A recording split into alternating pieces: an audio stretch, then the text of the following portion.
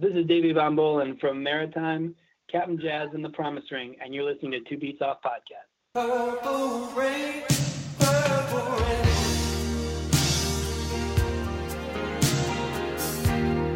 Purple rain, purple rain.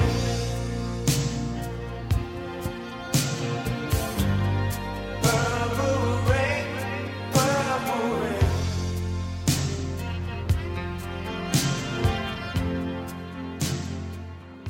Hey guys, welcome to episode 15 of Two Beats Off Podcast. How's everybody doing? Terrible. Ah, Yeah, not too good. not good now.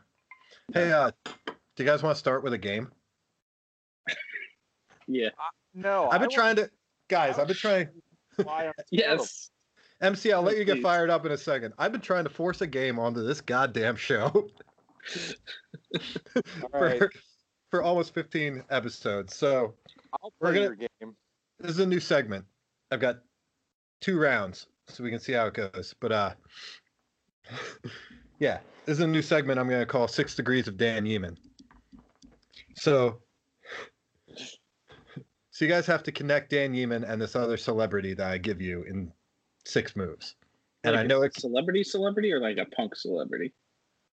well. So the first one, I'm I gonna say think Jeff that- Goldblum. I think this is easy. This is a throwaway.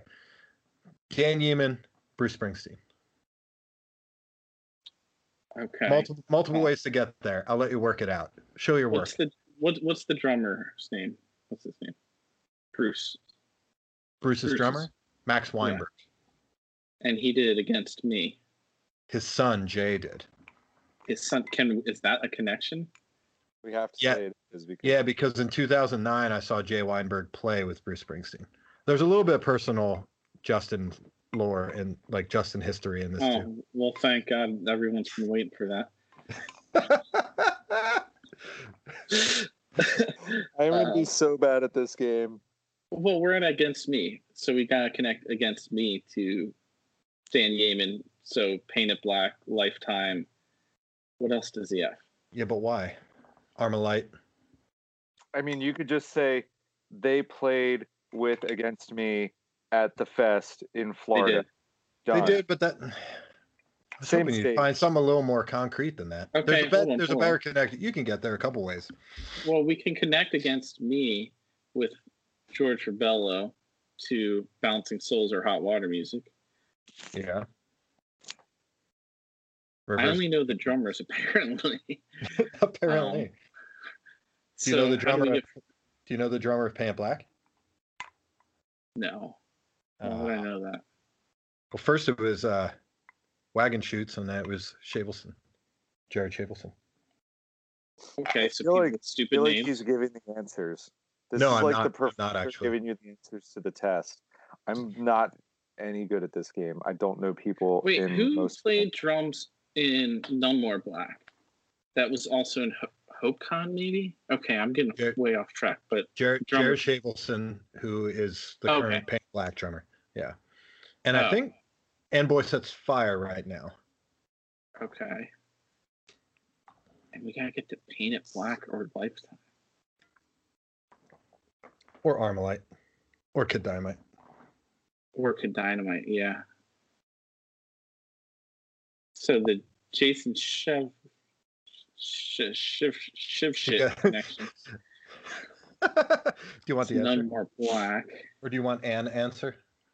Yeah, we're not gonna figure this. You said this was easy. All right. MC, he So- lied, didn't he? So Dan I Yeeman, said out of the gate that I was going to be bad about this when it was brought up before.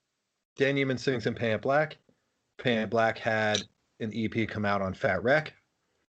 Oh, well. Fat, and then you That's can get bullshit. well, hold on. You could get from You Fat can get it Wreck from to Against Against Me. You can get to Against Me from Fat, or Fat Mike owns Fat Wreck and played bass on White Crosses. Did you know Fat Mike played bass on White Crosses? No. Well, he But did. either Like, if way, you're I would gonna have never use gone a Fat record Wreck. label route. Well, all right. It's well, Fat Wreck, then the fest is just as valid. okay, fair enough. Yeah, All right. exactly. All right, I Pat. agree. All right, you ready for round 2? All right. Dan Yeeman, Jake Langley. They played the fest. No. I have this sketched out, MC. There's a roadmap to follow. Yeah, and Jake Langley has driven all over your roadmap playing Okay, fucking so shows on record top labels of his are- van. Record labels play a Wait, part wait. in this too. Hold on. So Dan Yeaman, okay, to Jake Langley. Jake Langley played in Handguns with Cody Bunce. Cody Bunce played in Bitter Taste with Tommy Na. Tommy Na played in Reignition with me. I played in Reignition with Colby Malone, who played in Praise with Andy Norton. Andy Norton played in Champion. Jesus Christ, I think you're already more than 6 degrees, bud. But- Yeah, but he added himself in as an unnecessary degree. Yeah, I Because he's like, appreciate Tommy that. played in Reignition with me, and I played in Reignition with Colby. Meaning, Tommy played in Reignition with Colby. With Colby, yeah. Yeah, but Okay, he added but himself. so I here's know, how I do like this, it. though. I like it. It's a good move. I've played the 6 degrees of me to other people, and it always starts with me being in Reignition and Colby being in Praise, and with Andy Norton. Andy Norton's a good connection because of Champion, and what other band was he in? Was he in that post-champion band? Was it Betrayed? You could also I don't just think use he was a Chris betrayed. Bavaria from Praise. You can use Chris Yes. Bavaria, and then you can use Mindset, and then, I mean, Defang, Defang. and that. There's half the East Coast. Well, yeah, I avoided using Defang the best I possibly could because that's we could probably do Dan Yeaman and Defang and get there 15 different ways. And credit where credit's due. Lois gave me the roadmap for this. She insisted I use Dan Yeaman and Jake Langley and was like, here's how. Well, okay, Painted Black was on Jade Tree, right? Yes, they had a record on J Tree, and so did And- Kid Dynamite. They also had a record on Bridge 9, so we could go. Andy Norton was in Champion. Champion was on Bridge 9. Painted Black was on Bridge 9. Dan Yeaman to Jacob Langley. Yeah, I had I Dan did. was in Lifetime. Lifetime released a record on Fueled by Ramen. Fueled by Ramen was owned by Vinny from Less Than Jake. Less Than Jake put out a record on Pure Noise. Handguns released records on Pure Noise. See, if I had known that you could pull the record label card, that makes it so much easier. I don't think that's so wild of a card to pull. This will get better next time. 6 Degrees of Dan Yeaman 2.0 will be better next time. But I thought that was fun. And maybe next episode I'll be ready with Who Said It, My Mom or Mom Jeans, because that was a fun game that I really wanted to do. Yeah, save that for the next one. Oh All right. man, kind of unrelated, but I posted a quote from my mom on Facebook. It's been over a year now, but I repost it every year, and she gets mad at me about it. And basically, she said the one day, she was telling me this story, and she goes, "And we were in York for a gang fight. I'm not really sure why." And like out of context, that's like the coolest quote my mom has ever said. And she made me not tag her in that post so that her Facebook would not be linked to it. But I'm like, Mom, you're like, at that point, she was like in her late 50s. So I was like, Mom, you're like almost 60. What does it matter if people knew that you went to see a gang fight when you were like 16 back in like the 1800s? Or, you know, whatever time it was. I mean, Yeah. an old joke. My No head one's- from mother is being at Wise stocking bread all the time, and every time her going, "You don't remember me, do you?" I'm like, yes, I remember you. That's really good. MC, you said you had a bunch of topics. No, I kind of have one topic, and it's kind of a rant. I don't like to be all political, but God damn it, fuck Donald Trump for what he did this week. Basically, throwing an axe to any kind of stimulus package that was passed by the House of Representatives. I posted this link on Facebook, and I sent you guys this, so maybe you read it. But Right. involved in this stimulus package was, I'm going to read it verbatim here, so I'm not misquoting, the $10 billion bipartisan written Save Our Stages Act that was designed to provide financial assistance to independent music and live entertainment venues across the U.S. This was written by, who was it? John Cornyn and Amy Klobuchar? Klobuchar. Jesus Christ, I am terrible. Let's She ran try for that president. again. She ran That's for what president. I thought. Who did? It was written by John Cornyn and Amy Klobuchar, a Republican and a Democrat, and they're throwing $10 billion at the music industry to keep it alive. And that was part of this stimulus package that the House of Representatives passed. Fuck Mitch McConnell too, because he won't even put it to a vote in the Senate. He says it's dead on arrival. Let him vote on it. You know, Right. we've been in bands. I'm sure you've all been in situations like, hey, where are we stopping? What do we want to do? And we have to say, because everyone's arguing, let's vote on it. Winner take all. Just put it up for a vote. It's not that hard. The thing that really bothers me about this is in this article, they asked 2,600, that's 2,600 independent small music venues what their outlook looked like without this, and 90% of them said we won't make it without some sort of aid. 90%. That takes that 2,600. What's 10? That takes them down to 260. Right. Quick math. Look Yeah. out, world. Like, that's terrifying. I mean, we've already seen locally the Chameleon Club has sold their building. I know all their social media says they're going to reopen somewhere else. Let's and put I a pin believe in them. that. Yeah, let's put a pin in that. I'll circle back to that because Brandon was at my house the other day. I believe them. I worry that it won't happen. I do. I believe that they want to reopen, and I believe that right now they still plan on doing it. And the reason I say that is because they have not sold their liquor license yet, and if they did, it hasn't been public. But They, not to get too inside baseball, they have ordered multiple thousands of dollars of shirts from me in the last Good. 2 weeks, so I think they're fine. good. But the telltale sign is if they sell that liquor license, they're not reopening. It's just not. Right. It's Right. far too expensive in Pennsylvania to acquire a liquor license at this point. For listeners not in Pennsylvania, our liquor laws suck. If you want to have a liquor license, there are a finite number in the state, let's say 100 for easy math. And anytime somebody buys and sells one, it goes onto the open market. So if Steven has a liquor license and Justin and I are opening a restaurant and we want to have beer, we need to buy a liquor license. Steven has the ability to put it on the open market and let the highest bidder buy that. Right now, the gas stations, the grocery stores, the convenience stores that are trying to get into the beer market now that Pennsylvania is allowing that have to get liquor license from somewhere, and they have a lot more money to spend than Justin and I do. 10 years ago, a liquor license was going for $100,000 to $150,000.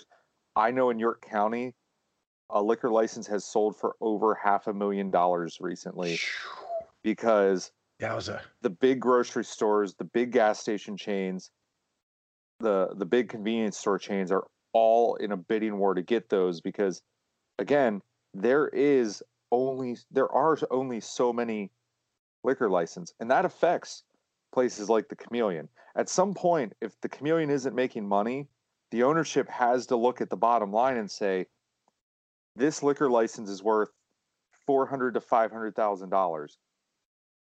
Does that keep the ownership? Is that more valuable to the ownership than future profits? And with that, a bar locally here, who I know the owners very well, they own 2 bars. They sold the liquor license to one of them.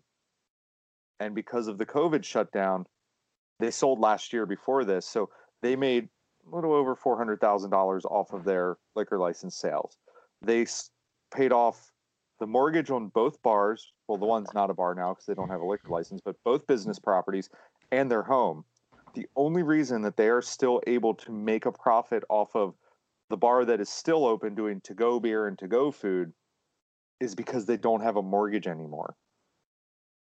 And that's a reality for every one of these small businesses in Pennsylvania. I don't know how other states work. I think most other states have much more reasonable liquor laws, and I'm getting long-winded here, but it's an industry that's going to fucking be decimated, at least in Pennsylvania, probably everywhere else, if this goes on much longer without help.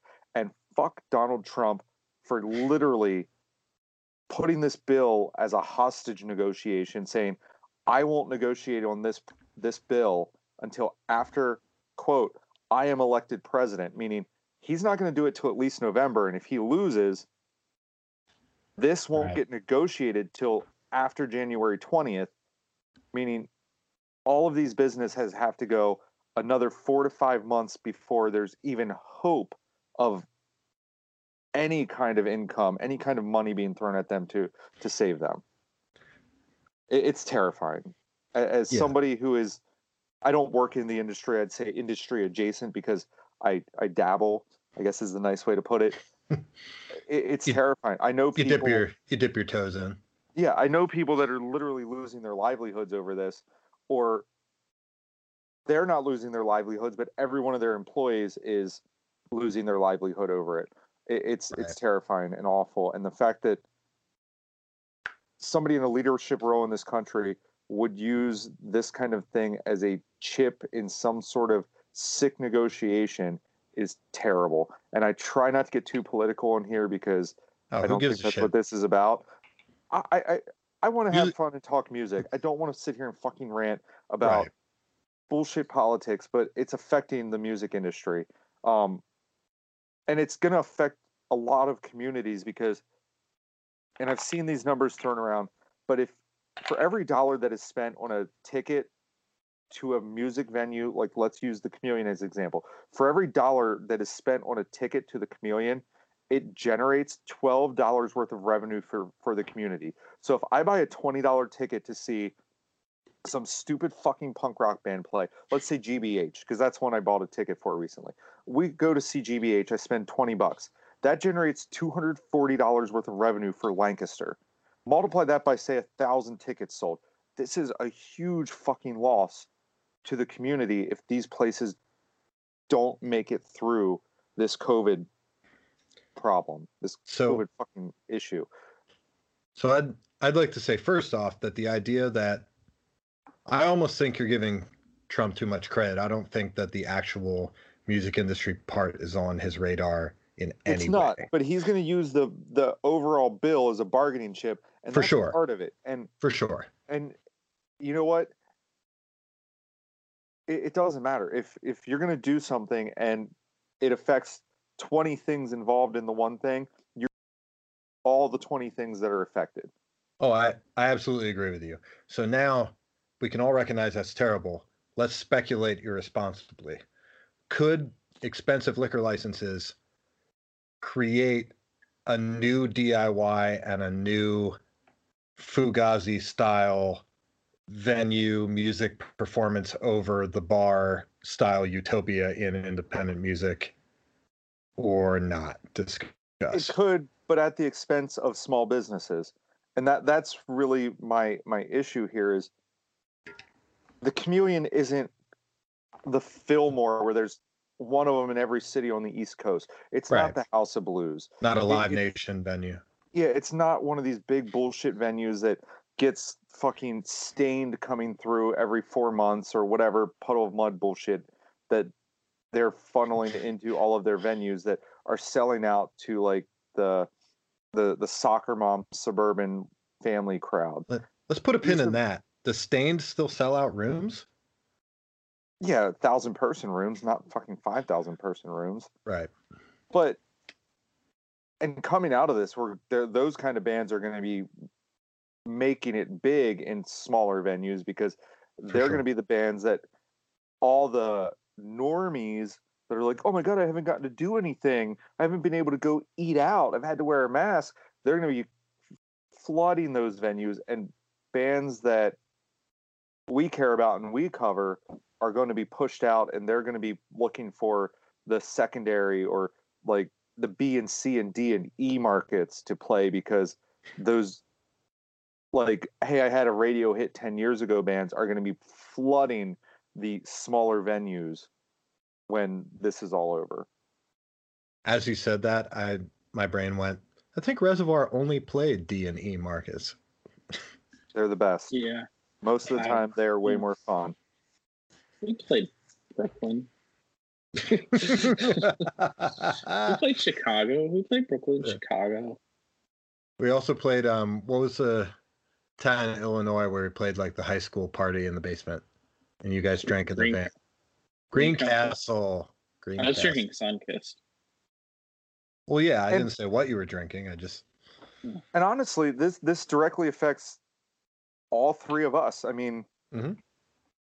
Justin, you're printing probably more shirts than ever right now because that's the only way a lot of businesses can make it. But realistically, the screen printing industry, a lot of bands tour and the only money they make is on t-shirts. So as a Yeah. whole, like that sucks for a lot of industries.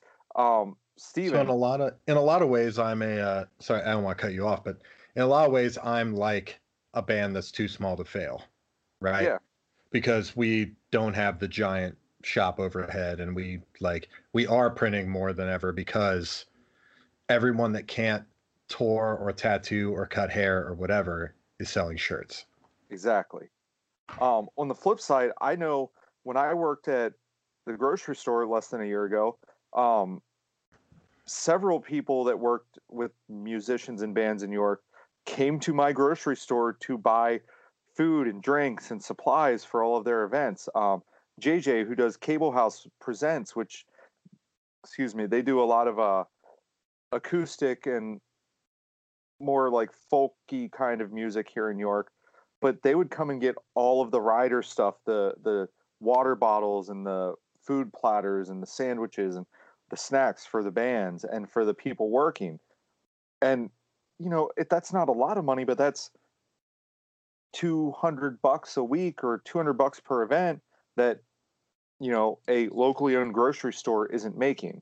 Now, does that kill that grocery store? No, but there's a lot of stuff that's being hurt by that. And it's this is actually an area where if a lot of money is spent at one of these venues, it trickles down to the whole community. Yeah, one of the only instances where that happens. Yeah. Well, it's because we're not giving all of the money to one big elite group. It is thrown into a business venture where money is spread out and it is spent. And it's really terrifying to think that in a year or year and a half, whenever we're on the other side of this and these things are able to get back to normal, that a lot of the places that you guys have played and that I have played and that we like to go to see bands play may not be there. And Right. the only ones that we'll be left with are those big corporate Live Nation sponsored or Live Nation owned venues that just don't feel as fun, don't feel like home when you go to see a band play.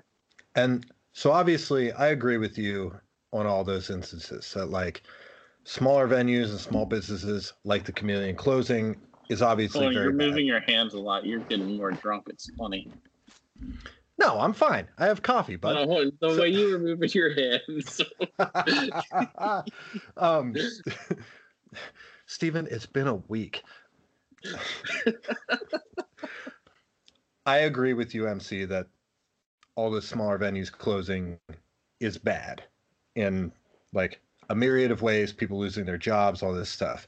I think that it'll be interesting to see how we come out of this on the other side, because if the only venues that do survive are Live Nation ones, smaller bands that can't play the Chameleon, will they go back to fire halls and basements and that style of thing? Will we see a small band DIY resurgence because once again there's nothing to do but this? You know what I mean? Like, does that make sense? No, I've actually talked about that with several people, and like I think that's going to come about out of necessity. But I've seen that, and it never lasts long. Like a long-running joke when I was younger was the average lifespan of a venue in central Pennsylvania was 6 months. You get a fire hall venue where you can pack a bunch of people in there. 6 months later, they're telling you no more. You find a cool record store that has a back room that they'll put a couple speakers and amps in. They get sick of it after about 6 months. Stats currently inflated by the Skid Row Garage present. Yeah, like Yeah, the fact that that's been, well, would have been 11 years this July is just mind blowing. But that's mainly because doing things illegally is a lot easier when you are a property owner. Like dealing drugs. I don't deal drugs, though. That has been accused on what's that fucking site? 4chan? 4chan people accused me of selling heroin out of my Oh, yeah. dad's garage. Which, fun Remember. fact, everyone, I never met my dad. Why would he let me sell drugs out of his garage? But whatever. But yeah, out of necessity. Why are you looking at 4chan? Oh, I didn't. I'm sure but that somebody, got sent to him. Yeah, Yeah. after the that art collective in, was it Oakland or San Francisco, burned down, when they Yeah. were outing a lot of spaces, people were like, "Oh my god, what if they do that to you?" I was like, I don't think people in York give a shit that like 30 punk kids listen to a band play in a garage once a week. But somebody went on QAnon and said that I was selling heroin to kids out of my dad's garage, and that's what the Skid Row garage was. So Can I I mean- just say, I want to chime in here and attest to the fact that I know from personal experience that screen printing businesses are very backed up right now. I've been trying to order these shirts Shut up, You see, Steven. Shut since up. around March, and my Shut up. screen printing company it still hasn't made them. And, so Direct your complaint to AppalachianPrinting.net. yeah, Steven, have you tried Appalachian Mountain Printing? I hear they're really good. We are backed up. I Are you gonna I- back that thing up? I am. Steven, rest assured, they're in the shop and they're on the schedule. Schedule is subject to change. yeah, that's what Joe Amsterdam told me. Don't be. Oh, man. Is he talking shit? Is he telling tales out of school? God damn it. You know what? We'll have that conversation off the air. But he can be as rude as he wants. I don't care. No, he wasn't rude about it. He told me all about the testicles of every farm animal. Oh, that sounds right. But did he say like, "Hey, Justin's been diddling around with my shirts for like a month"? It was the first topic when he showed up. Damn it. No, whatever. That's Whatever. why we decided you didn't come to the party because you were afraid of Joe. That's not true. All right. Without further ado, let's go to the interview of Mike McDermott.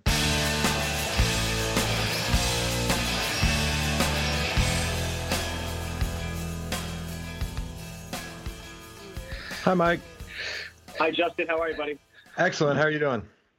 Good, good, good. I saw you. You have a 717 area code. Are you in Pennsylvania? Yep. Fantastic. That's- I'm originally from outside of Philadelphia, in Bucks County, my family had a cottage, probably about a half hour north of Clark Summit. Okay. So yeah, like we have a little cottage on the lake. So up there, and our area code for our phone at the cottage is 717. Oh, nice. I mean, I understand 717 stretches, from here to there, but I mean, yeah, I just was like, oh, I know that area code. Okay. Yeah. So, yeah. So Yes. super cool, super. Steven's in York and I'm in Reading. So Ah, nice. Club Unisound. You That's know probably- Club Unisound. That's probably before our day. Yeah, that might be before your day. I'm an old man, so but yeah, that's Club Unisound was in Reading. You had the Airport Music Hall in Allentown.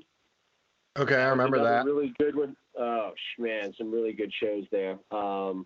Yeah, good, cool. Super cool. I had one of my first shows was actually at Club Unisound in Reading. Oh, nice. Yeah. So you grew up in Bucks County then? I did. In a little town called Yardley, Pennsylvania. And I would go, which is right across the river from Trenton, New Jersey.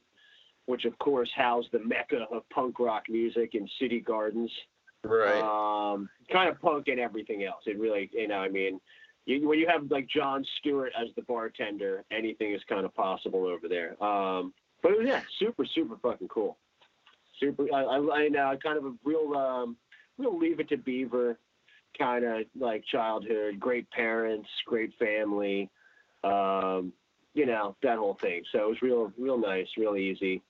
A great upbringing. Real positive. Parents very supportive of music. So I was going to ask, were your parents musical at all? Did they play? my mother was a pianist, or played piano, if you will, but was like a choir director. Although we weren't we weren't religious whatsoever, but she was the choir director, and it was kind of really before my time. I was the third child, and I think once they got to me, everything sort of was like, we did all that, whatever. So I mean, she by that point she had sort of stopped doing that, but still always played. There's always a piano in the house. She always played. She was super musical. My one sister played flute for a little bit. My other sister played guitar for a little bit. Nothing really, it was really kind of like my mom and I, but good time. My mother made it hell for probably for all the musicians coming to my house, because she understood music and would sometimes and being the drummer, you can't. And having supportive parents, everyone, it was easier for people to bring a guitar and an amp to my house than for my mom and dad or my dad to lug drums, all my stuff, to somebody else's house. Oh, for sure. They quickly learned that it was, the straight off. Yeah. Oh. So, but she would flash the lights and kind of ask for a quarter. We had two chords. Can we get a third chord tonight, please? So, Mike, do you remember what made you gravitate towards drums? Did you always play drums? Did you play anything beforehand? Yeah. No. I mean, I was a little kid, man. I probably had my first like Mickey Mouse drum set when I was like 3. But my mom was like, "You took it so serious." And then I just sort of gravitated towards buckets, and I made this kind of. They got me like a practice pad and some sticks. And then I made this elaborate kind of bucket and can setup. We would kind of go to this family pizza place, and there was a music store next door. When there was still just mom and pop music stores, and Right. this is called A to Z Music in Morrisville, Pennsylvania, and little storefront in a tiny little strip mall. And when we were done, my sisters and I we were kids, parents wanted to have a cup of coffee, and we were like, can we go next door to A to Z? And they'd be like, yeah, we'll meet you, we'll pay the check and come over. And that was really it, man. I mean, I never really, even to now, I still don't really have a desire to play. I mean, I can play a little guitar and bass and a little, I understand stuff, but I have no desire. I feel like I still have yet to like come close to understanding the drums at all. You know what I mean? So any time, I would rather try to be, the jack off of like this trade than, or the master than the jack off rather. You know what I mean? Like I just, instead of trying to, sorry, I got it. I was sorry. Yeah, you got it. Little strike that, reverse it. But yeah, I would rather just, try to master this, which again, I that's why I didn't say master. I'm still jacking off here. I'm like, so, but yeah, instead of being that guy who can play this and a little of this and a little of that, if I spend any time, it's really trying to figure out drums or percussion or electronic drums or, like now I started not long ago, like recording at my house. So that's a whole other medium of like where you put, and everything is, but I just don't have that desire. I really have no desire to pick up a guitar or to do any of that shit. I really just don't. And it's sad, but I just don't. I really just want to play drums all the time. So, did you take lessons at all, or were you self-taught? I took Completely. lessons for well, I mean, you always had lessons in school. I went through all Right. this, like once, like fourth grade, they formally came in the classroom, and they had like the whole week. They were like, okay, Mr. DeBurse is going to come in, and if you want to talk about band, and he would come in and he'd be like, who wants to play this? And he would talk about, horns or, wind instruments. Then he started, talking about the reeds and, clarinets and things like that. And he would show people, and who does this interest, and drums, there was like 4 of us. Then we went out into the hallway, and he was like, okay, do this. And he did this like stomp clap thing. It was just like a, and he was like, okay, do that. And like, there was only 2 of us that could do it. And he was like, okay. And he was like, you two. He's like, and he looked at the other 2 guys, and he goes, guys, if you really can't do that, he goes, that is the foundation of everything. And he goes, if you can't do that, he goes, it's not something that, he goes, try, go home. Now you know what to work on. He goes, come back if you could figure that out. But I mean, they were so obviously, just could not get it. And so that's it. 4th grade, that's where I started with lessons in school. But again, I never really wanted to do that. Wanted to play to like my sister's Zeppelin records. I mean, I when I had something to learn, I had to learn it. I did that. But yeah, I did that. I went to like one little teacher, who actually some kid I went to school with and it was on this, the World Wide Web or the Facebook.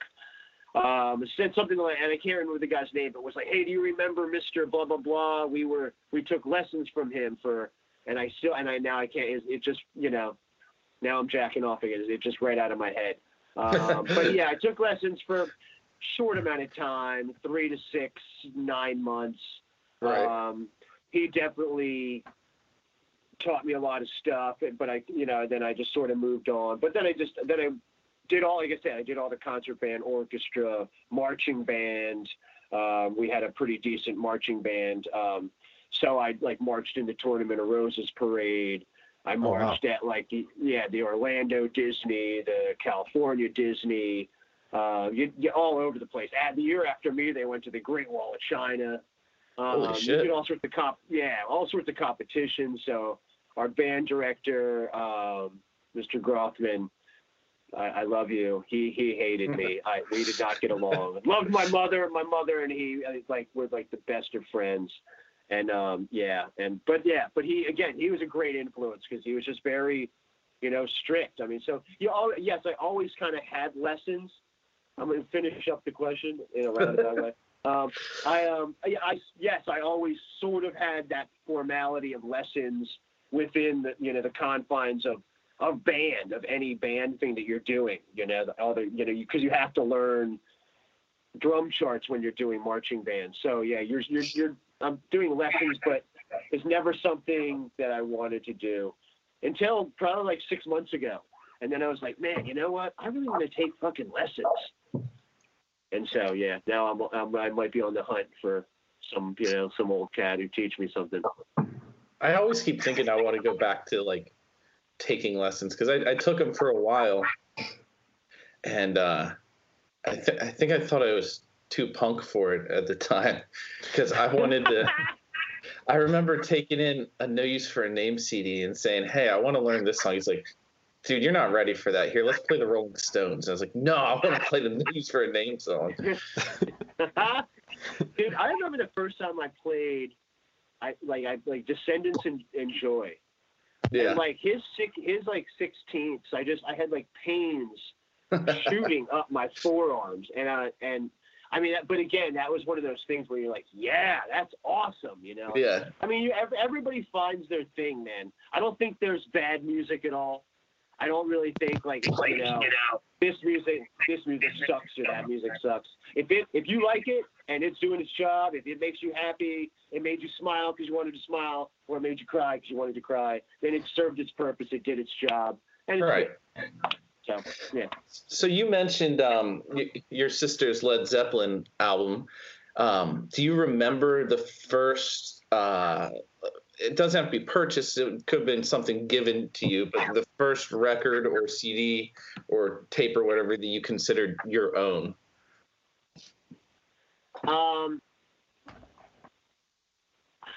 Shit. I mean, you know what, man? I mean, I didn't see my first. I got to say, like my first purchase. Like, cause again, I had two older sisters. My oldest sister Maureen was like my musical mentor, and so I had all of her records to sort of and things that she would give me, but I just had that library to kind of call on. But I think my first thing, man, I remember I was young. My mom went away. My mother went to Europe, and for some reason, the thing she brought back two things, and I don't know how I mean, I guess I would have to see when Purple Rain came out, but she brought back a beer stein and a boombox. Now, a boombox from Europe is on completely different power. So I had no plug. There was no way to plug that in, and I had to rely on six rechargeable D batteries to fucking run this thing. God rest her soul. I love my mother, but it was a nightmare. But I had that box. So the first thing that I bought for that I really considered my own was the Purple Rain cassette. Nice. But I mean, but before that, I mean, like, yeah, my sister. I mean, all the Zeppelin shit. I mean, probably like, like the Ozzy, like Blizzard of Oz and Diary of a Madman. Because I had like those, like my cousins. I had older cousins, so you always had these like outside influences, sort of, and you were sort of just drawing on everything and grabbing as much. You remember like when you first really found music, you just start grabbing everything in your life. Right. It's like walking into a place, like kind of like Willy Wonka, and you just want to, when the first time they come into that room and they're so, awestruck. I mean, that's the sense of music to a lot of us, and you just want to grab at everything, you're just like, it all looks so good that nothing. So, but yeah, when you find it, you just sort of, but that was really my first one, but lots of records, but I guess that Purple Rain probably spawned my first, as a kid, Do you remember how you first found punk and hardcore? Did you have like that older kid that passed down CDs or tapes or anything, or? We had older brothers, but again, man, you had like it was having City Gardens kind of right there. Yeah. And then it was just like one day I think I was in like 11th grade, 11th grade, and somebody was like, "Hey, man, the Exploited are playing over," and I was like, and I didn't really know who the Exploited were. You knew who kind of the Ramones were. But I went, and but walking into City Gardens, like, whatever your punk club was, Joe Mocha's, I don't know where you went.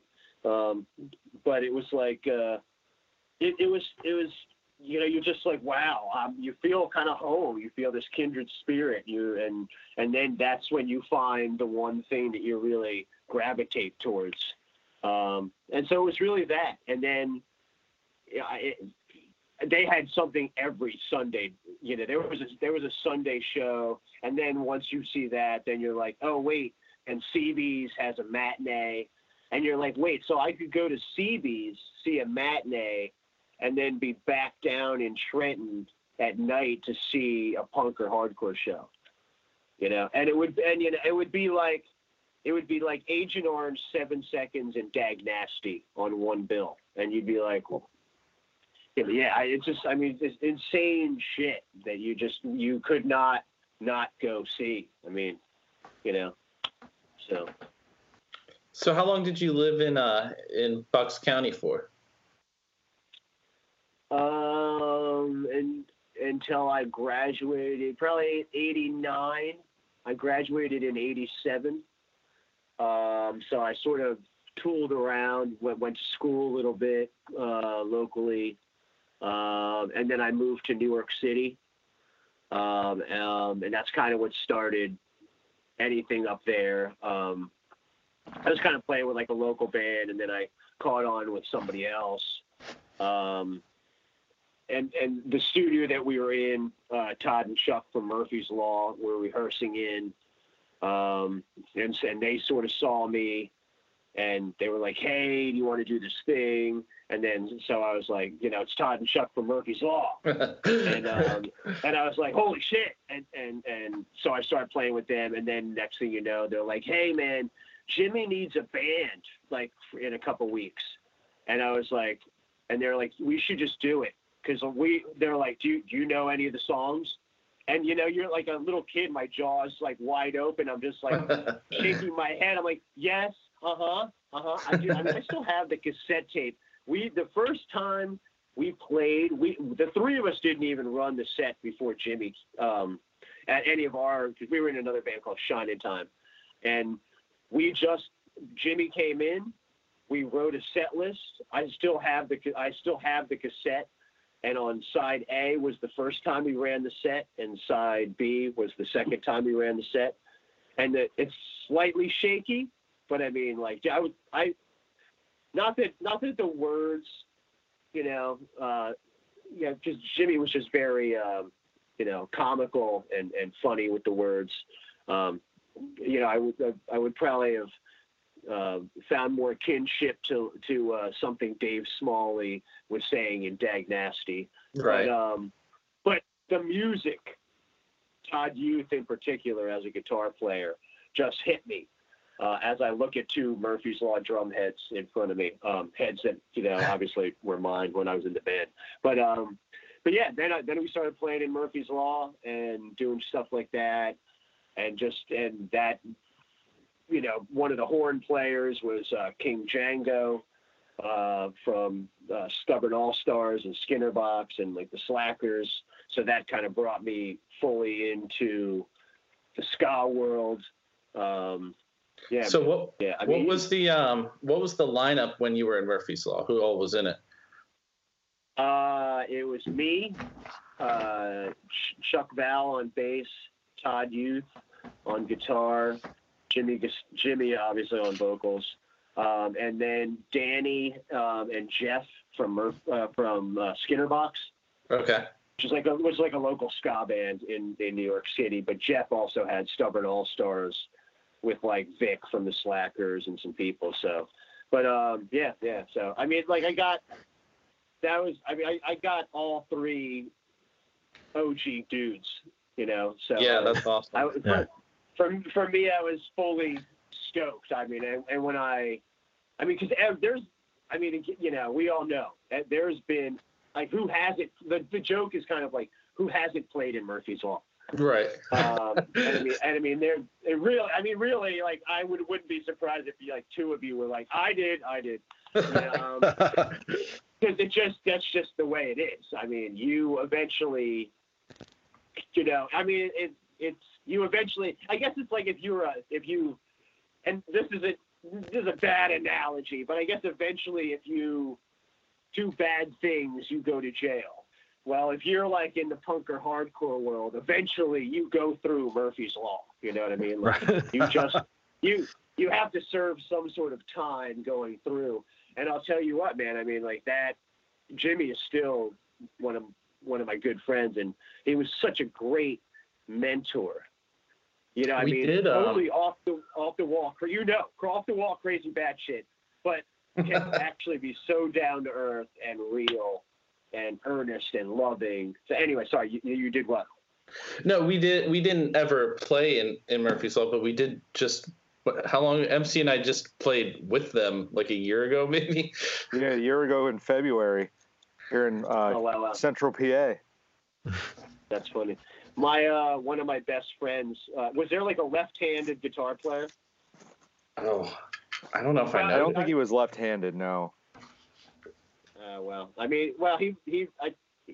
does. Well, he might have not been at that show, but I got one of my best friends into that band 10 years ago, and he actually just left not long ago. So I bet you if you didn't, if there might have been 2, or maybe he missed that show, but yeah. So once again, everyone has been in Murphy's Law, or have played with Murphy's Law. So There's a lot going on when they play, so I could have missed it.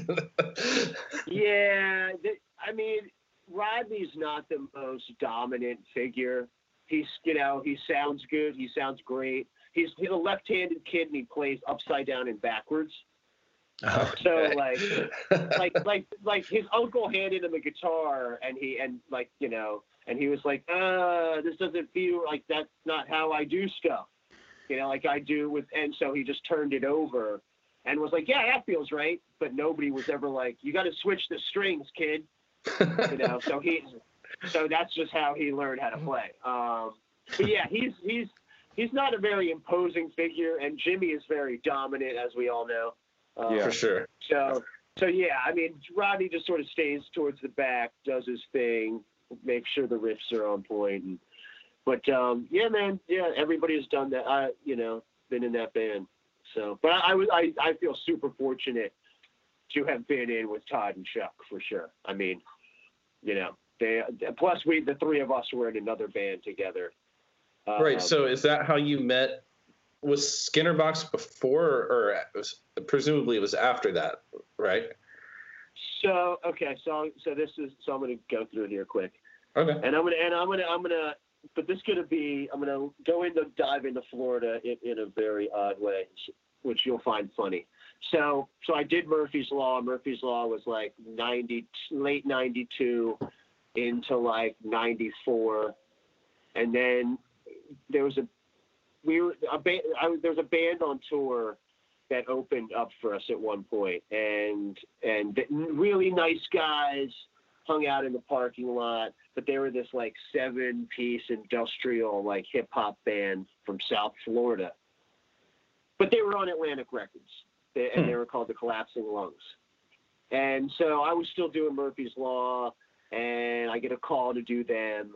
And it's Atlantic Records. I'm in Murphy's Law, so I'm like, you can fly me down. So I flew down to South Florida, to Fort Lauderdale, and I started to do that band, and that was like 95 into 96, and we did all sorts of.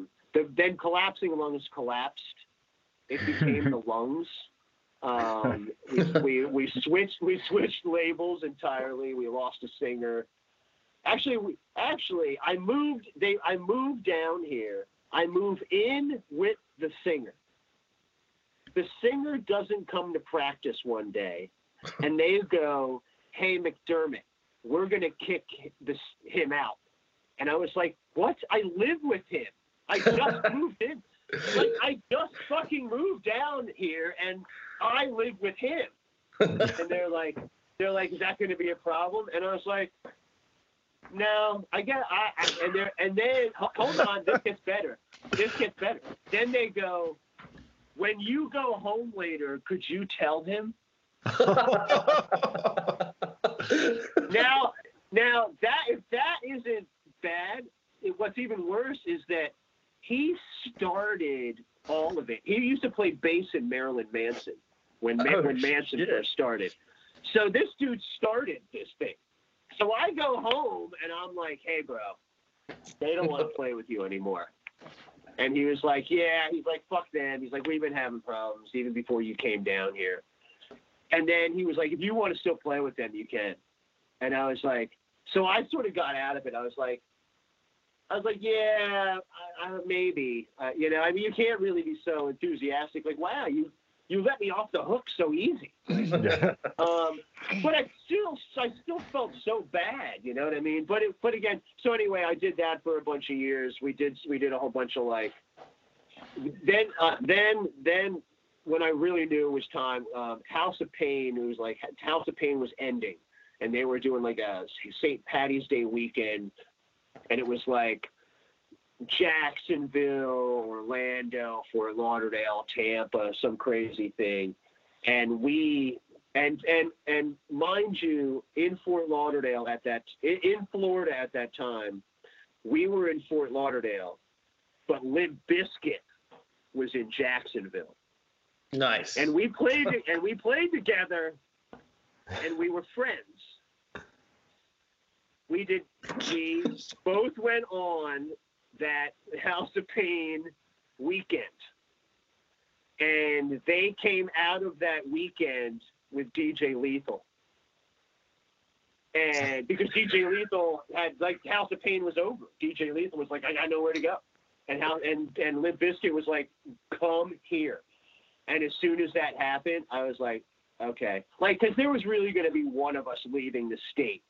And it was that way. I mean, we kind of had a deal. They had a deal. And it was like, who's going to do something? And then once they got DJ Lethal, dude, I think I got in my car and I just drove back north. And then, which then brings me right to your question. Then I drove right to Skinnerbox. Okay. I literally drove right to Skinnerbox. I drove back north because I was like, man, I'm not gonna.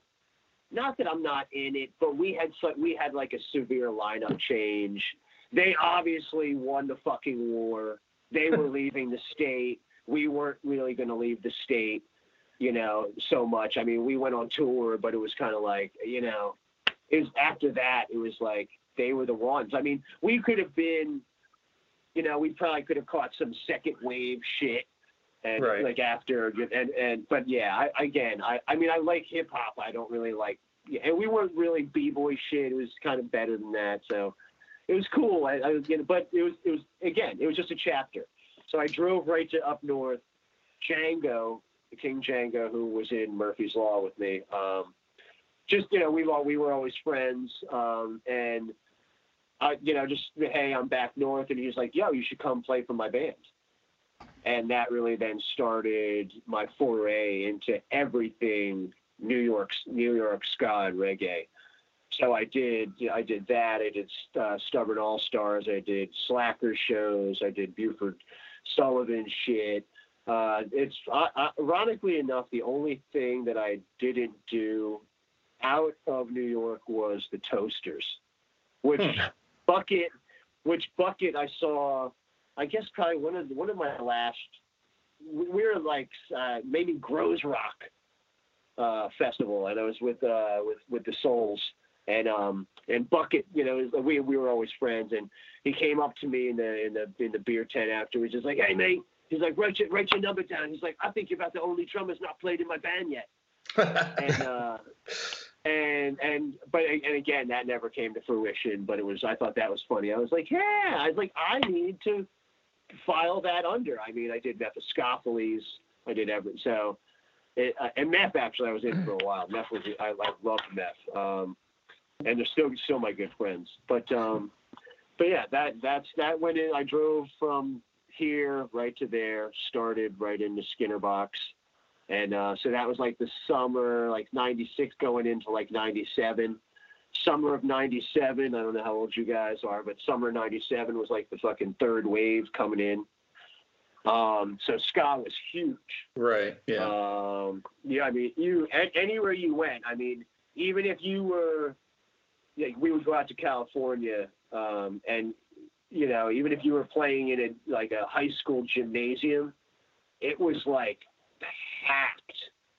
There was like this thing called the Penn State Ska Fest, and dude, I don't know if you could get bigger. It was, you were just always like, when you were, because you did it like every other year. You didn't want to do it every year, but and you're just like, wow, cool, we're doing the fest again. It was kind of like that, like probably like Gainesville Fest is right. Punk Rockers. You know what I mean? Like it was just one of those things where you're like, we got to do the fest.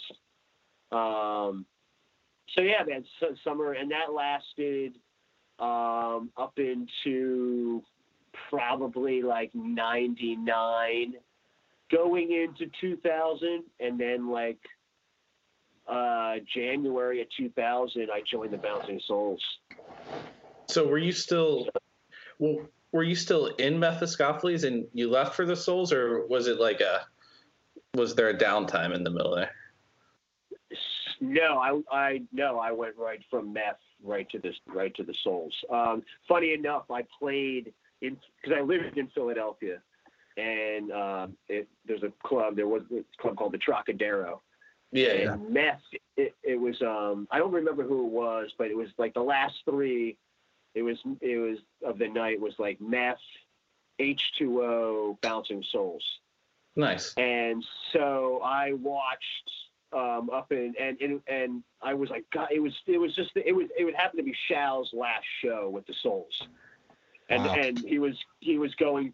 There was just a lot of inner turmoil within himself, within the band. That was very reflective on stage. You could see it, you could feel it. It was real. You didn't know what was happening, but I mean, I'd always seen the Souls around. I wasn't always the biggest Souls fan. But I like those dudes. I love them. And that night I was specifically like, God, this band is awful. Like they're horrible. And I was looking at my friend and he was like, I was like, you can clearly see, you know, when the drummer is having a problem. I mean, I didn't know the severity of problem he was having, the level, but you could sense something was wrong. You could sense they knew something was wrong. And again, I came to find out like a lot of, there was a lot of shit that happened even in the afternoon, and that was, obviously going to be his last show. Yeah. But there was a drummer. The first drummer in Mephistopheles was this drummer called Mike Reich, and he did the first record. And Mike Reich is a great guy, but Mike Reich isn't really a great drummer. Okay. And so Yeah. when I got a call, my friend was like, "Hey man, the Bouncing Souls are looking for a drummer. You should call this number." And it's funny because they had a rehearsal space in Brooklyn, and it was back when you had answering machines. So they literally just had a number with an answering machine. And they said, those dudes, man, they said they got some fucking great calls. They were like, "Yo, this is Louie from Queens. Yo, I got fucking drums. Let's go. Let's do this." But so like they said they got some of the funniest fucking calls. Or guys that were like, "Hey, I don't got fucking drums, but yo, I would love to do this."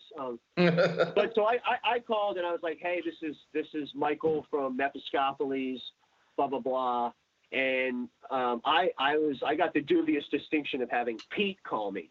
They divided it up. It was either Pete was going to call you or Brian was going to call you. Pete called me, and he was like, "Hey," he's like, "Hi, this is Pete." I was like, "Hey, how you doing?" He's like, "Hey, quick question." He's like, "Are you the Michael that played in Mephistopheles with us at the Troc recently, or are you the Mike who did the first Meth record?" And that was literally the first question he asked me. And I was like, and I knew exactly what he meant. I tried to crack up and I was like, no. I was like, "That's good though." I was like, "No, I'm the dude you just saw at the show." And he goes, awesome. He goes, "Because I was sitting on the stairs watching you going, man, I wish that guy was in my band." That's awesome. So then that started the thing. And and then I had to learn a couple songs. But they wanted me to learn 4 songs. I had a good friend and all my friends were like, ska dudes. And so some of my friends were, in the Slackers. So I was like, what? And Slackers were on Hellcat, which was kind of Epitaph. I was like, "Hey, what Bouncing?" And they, you get when you used to get all the bands, you used to just get CDs, free CDs. And so I was like, "Hey, what Bouncing Souls records do you have? I need to borrow them." And I could only get 3 out of the 4 songs. And then I went to this record store, this cool record store that I used to go to, Positively Records. And they had a Bouncing Souls record, but it was like $17.99. And I was like, what if I don't get in this fucking band? I was like, for 1 song. I was like, I'm not spending 20 fucking bucks. I was like, I already got to spend gas, tolls, parking, all that shit. So I literally learned 3 out of the 4, but then I learned another song that I liked. And in hopes that if they were like, well, dude, it was 4 songs. I could be like, well, I learned Chunk Song. And, you know, then they'd be like, well, that was not one of the required songs. But yeah, it was that, and then that was that. I mean, that really, in learning those 3 songs or 4 songs, that became my love for the Bouncing Souls was kind of formed right there, because I sort of had never, you sort of hear them, they're playing at a place you're sort of at, or you're, but I never really watched them. But in having to like sort of chart the songs for my own learning and trying to figure it out. It was that's really when I loved it. You know, I mean, one of the first songs I had to learn was Hopeless Romantic. And I was going to ask, wow. do you remember what the 3 songs were? Hopeless Romantic, I want to say Cracked, and is often Maniacal. Shit. But then I learned Chunk Song off of the self-titled as well, because I like that guitar riff. And the riff on in Hopeless Romantic, Shal didn't really sort of, like, when it got to the chorus, it just sort of flows, and it was just like, you should just sort of open up on the ride, or like a crash, and just sort of shush it and play with the guitar, you know, just sort of play along with that wave. And Right. So before we went to do that, I was like, hey man, I was like, can I just play with you? Like when we get to the chorus, can I just be like, I'm a hopeless romantic, you know, like kind of play with the guitar? And he's like, and he and Brian kind of looked at each other and they were like, yeah, try that. And Pete was like, that was like his sealer, because he was like, Shal had just sort of more of like a rugged, you know, feel to his shit, you know. For sure. I mean, we're just different drummers. We just are. It's like, you know, so it just, and I think Pete was just like, wow, and you know, that just sort of complimented his thing. It just, you know, it wasn't a detractor from his riff.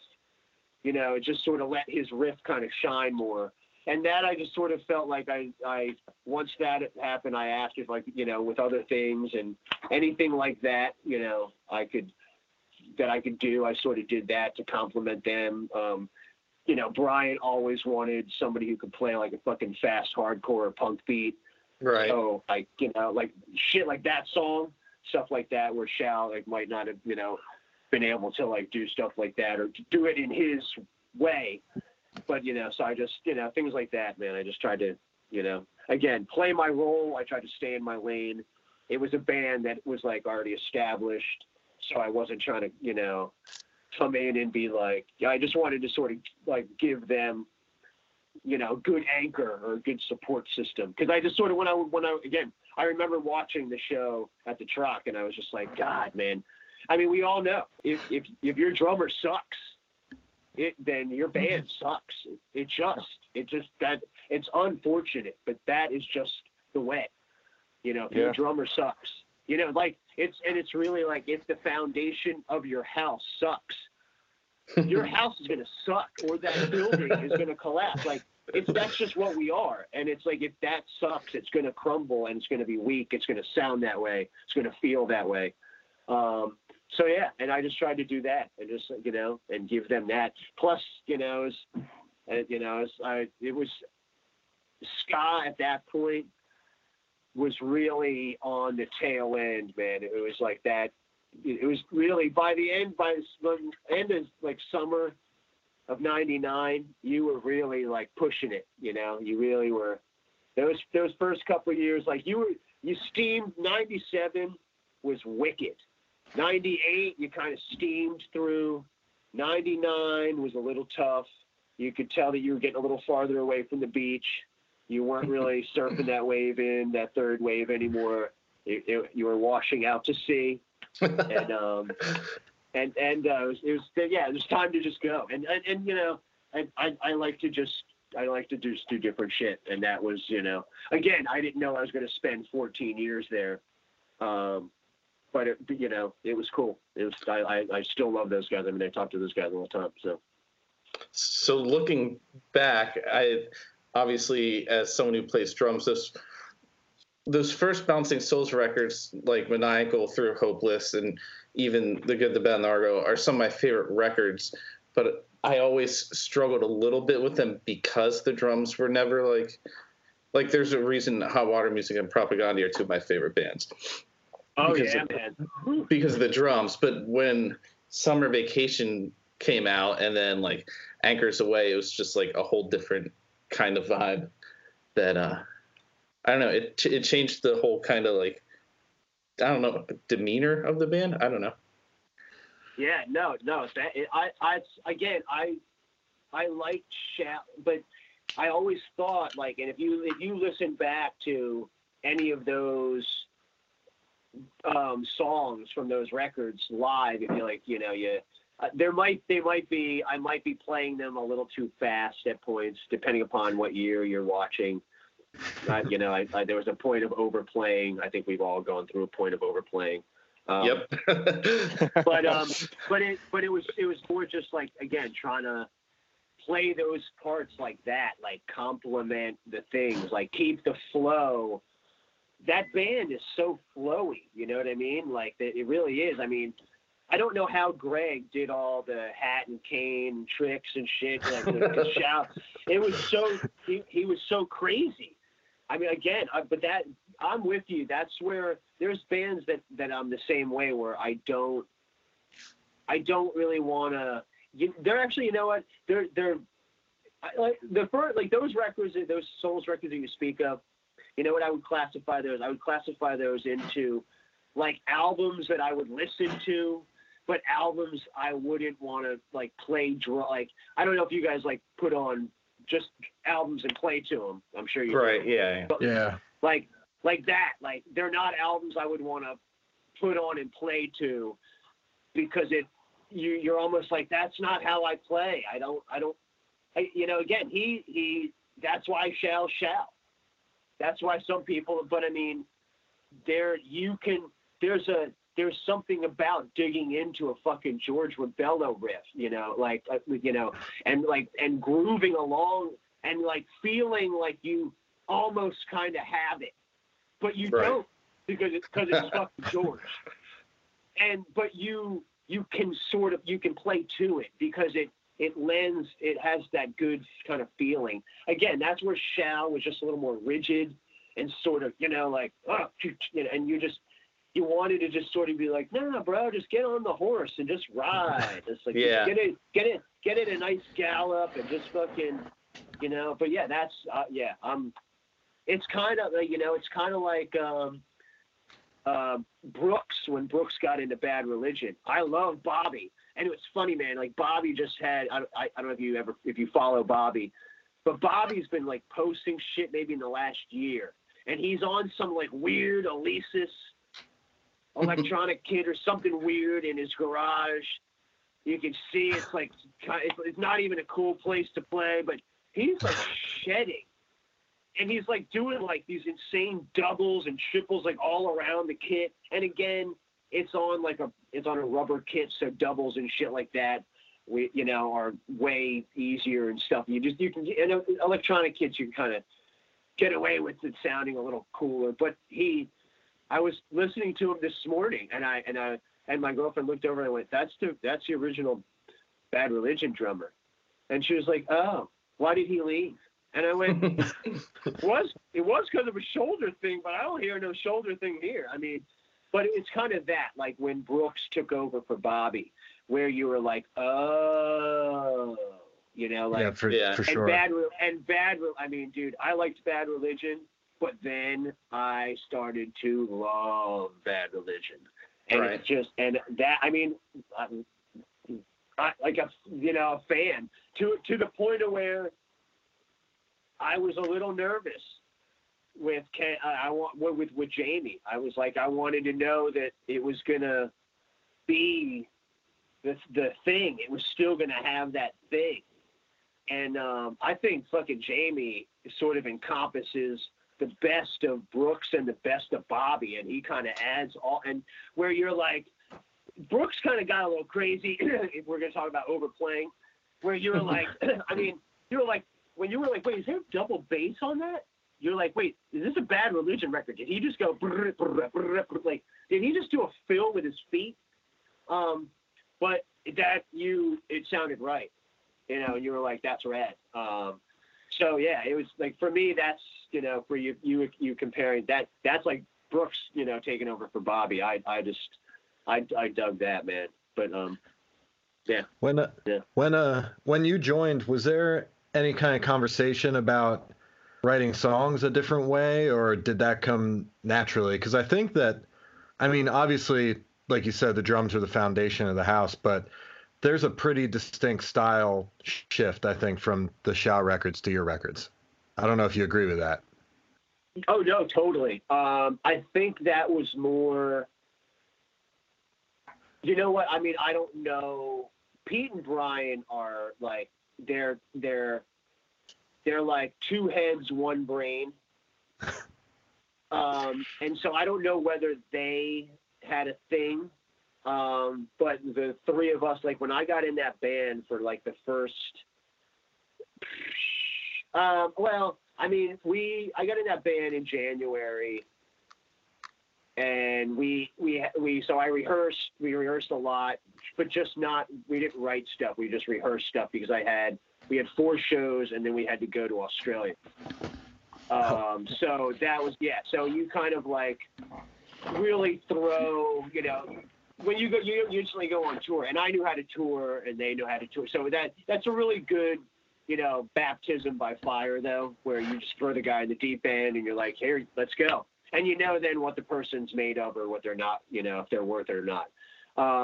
But when we went to write that summer, the three of me, Pete, and Brian, there was a space in Brooklyn, in Dumbo, down under the Manhattan Bridge, and we would get together every day and just write stuff. And we kind of had a crude way of recording stuff, and just just worked and wrote a bunch of shit. And they would just write, but it was like stuff. It was new for them. So this is probably a question for them. We did not have a discussion. Like, it was just more though, hey, Pete would start to play something or Brian would start to play something, and I would just follow along and could play. Because I've kind of done everything. So I, could play all sorts of shit. And so they would just, it was just easy for them to, I think, go more with what their influences were, where they kind of wanted to be. And I just sort of accompanied that. But yeah, I don't know whether they had an actual conversation of, I'm sure like, Brian was like, dude, we could totally write more hardcore songs now. Because that was really always the way. It was like Brian always wanted like faster and harder, and Pete was like, no, let's do, and then we would, more melodic, and then you had Greg, who was just kind of like, wait, and then in the middle, and so it's just, yeah. Yes, everyone has a distinct voice. They actually, and when you do them, it's almost required that you do their voice, that said voice. Those guys, they have voices, man. So if they were doing like this, you would hear, my voice sounds like this. No, that's the McDermott voice. If they're like, they'd be like, no, go play it right. No, hold on, wait, let's smoke some pot and let's talk about it.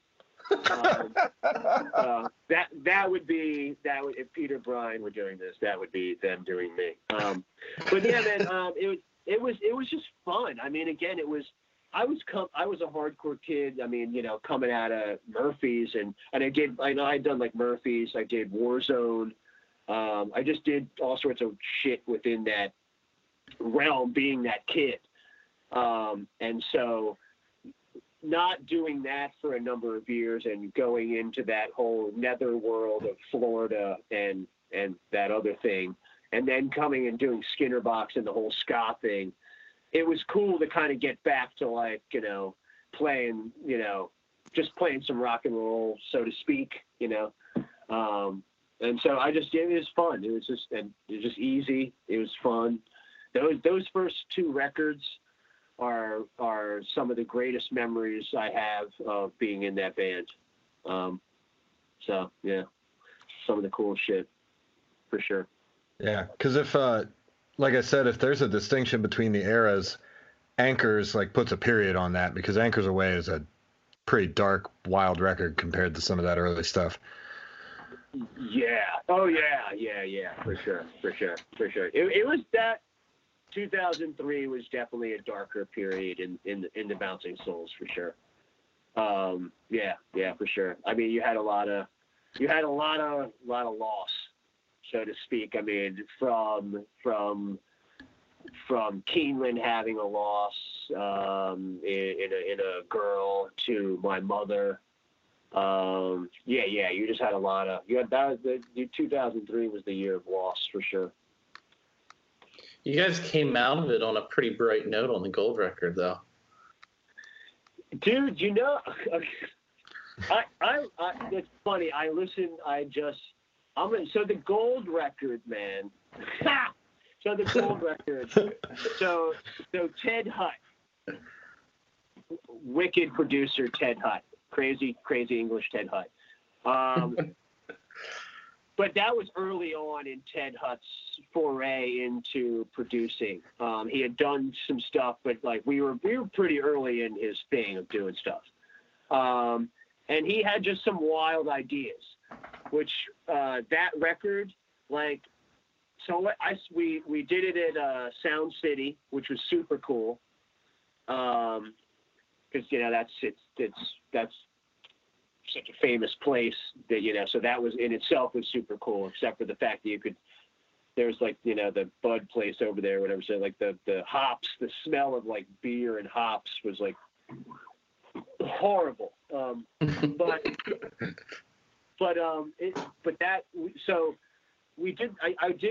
did drums in there for 5 days. And only because, and I didn't know anything that I did. I thought that we had done pre-production.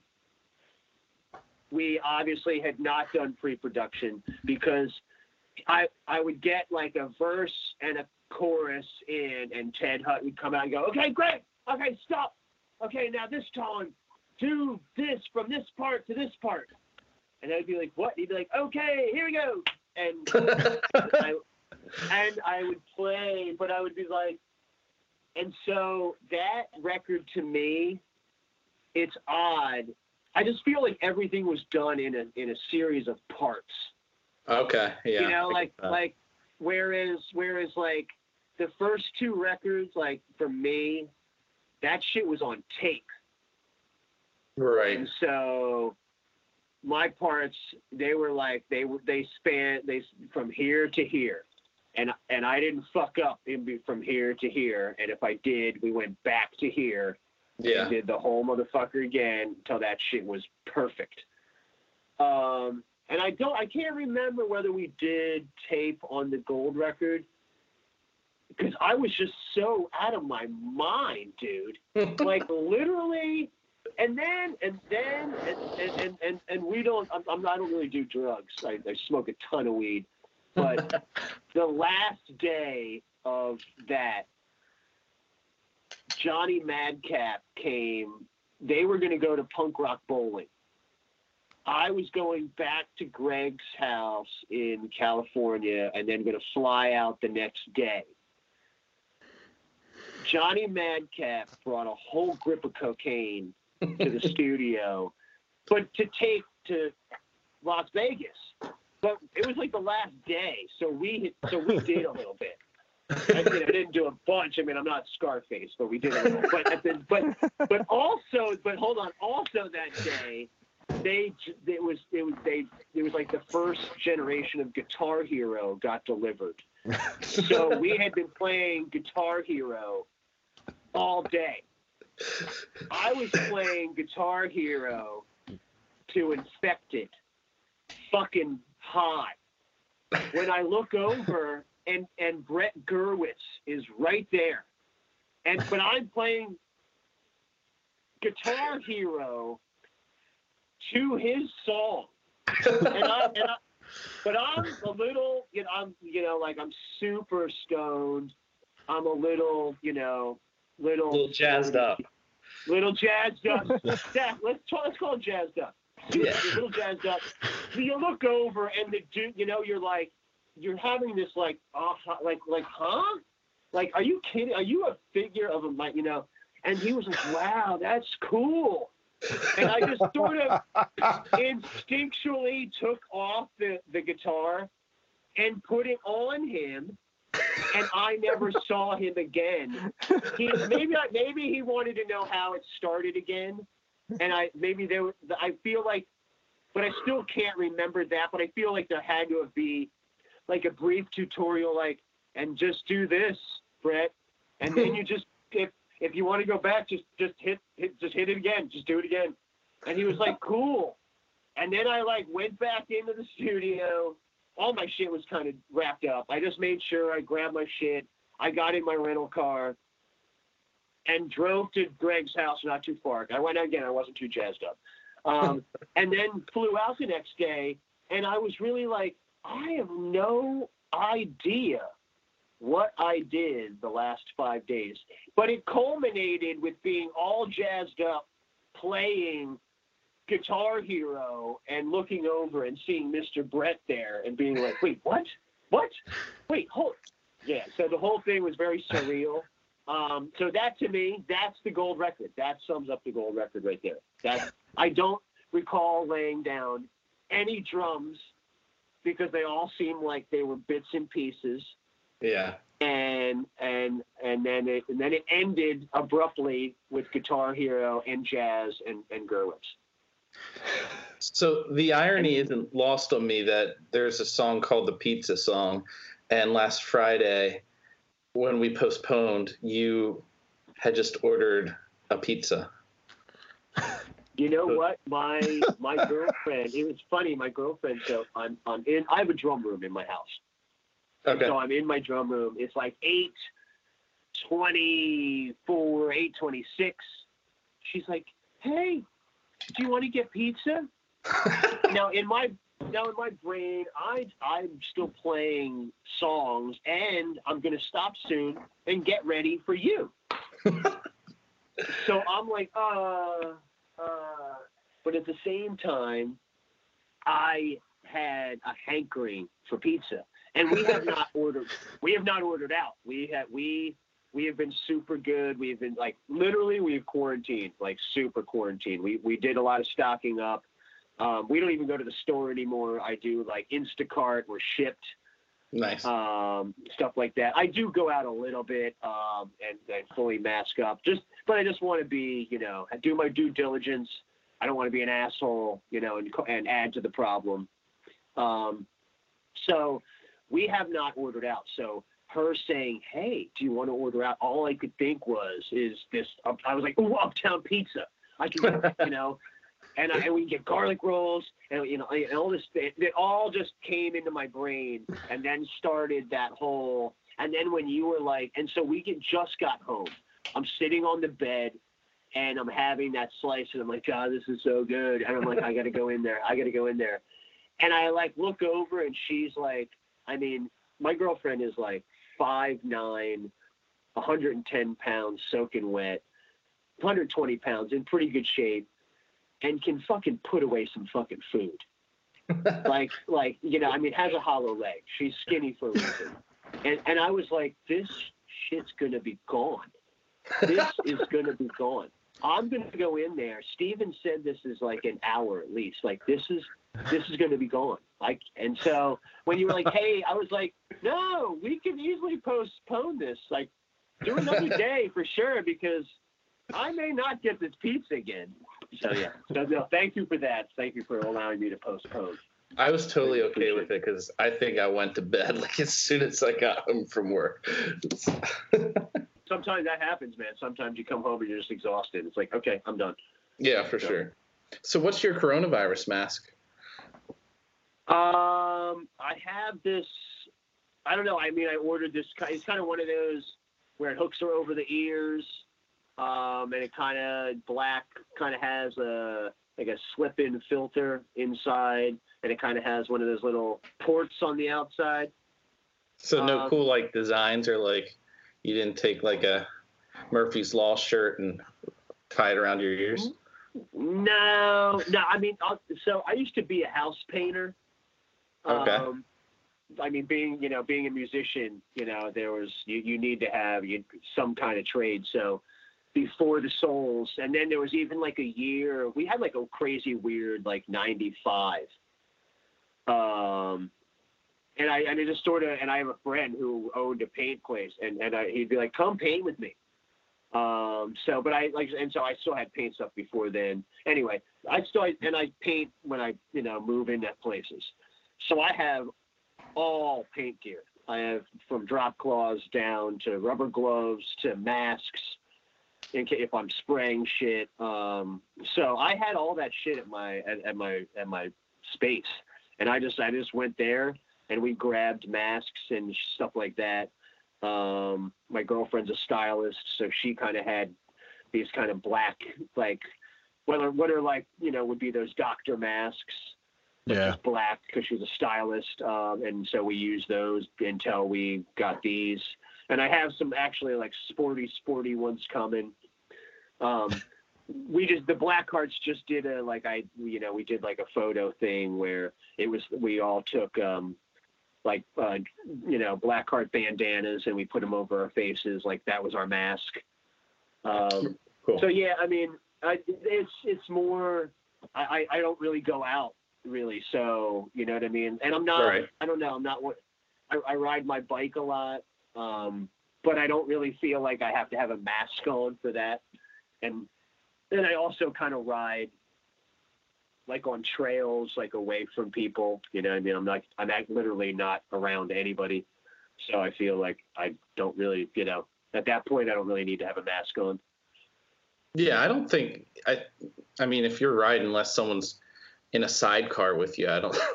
Yeah, you know what I mean. I mean, I'm literally riding around the basin of this like huge lake, like up like a little north of here, and there's nobody. I think it's like actually Lake Okeechobee. I think is the fourth largest lake in the world, or maybe in the United States. One of those two is correct. Right. And I do. But so it's a pretty big fucking lake. But you can surf. There's like an access little trail around the whole top. And so, but no, there's never anybody on that. Why? I have no idea, because it's wicked to do. Or I go down to the Everglades, and there's a super cool 15-mile loop. It goes, like that. I have a fixie. I'm not like one of those. There's a lot of like bike douches down here in Florida, and it's hysterical, man, because like they'll be riding. I mean, packs, dude. Like it's fucking hell of the West. I don't know if you know any, I know some bike shit. So it's like, so to see all these dudes, all these like douchey rich dudes in fully like head to toe gear. but you're at like zero elevation. Okay. Like you're riding on the beach, the road next to the beach. The only way that you're going to get a hill is to go up over one of these bridges over the Intercoastal Waterway. And that's the only hill that you're going to fucking get. Right. But these douches fly in packs. Like it's a fucking, like they're like in a race. And like, and it's Florida. And I'm a fixie. So I'm in like a bathing suit and like no shirt. and like there'll be packs of dudes like stopping and like we'll be coming up on a light, but there's a whole side of the road that like, and that's for us bike lane, and they're like adamant like you have to stop. And I'm from Philly, which is why I have a fixie, which is why you don't fucking, and when you're on a fixie you don't stop. You stay on your fucking pedals at the intersection, and when there's no fucking cars, you fucking go. And so that's just what I'm used to. And these dudes are like, "What are you doing?" And I'm like, "Going. I'm on a bike." if I wanted to stop at the red light, I'd get in my Jetta.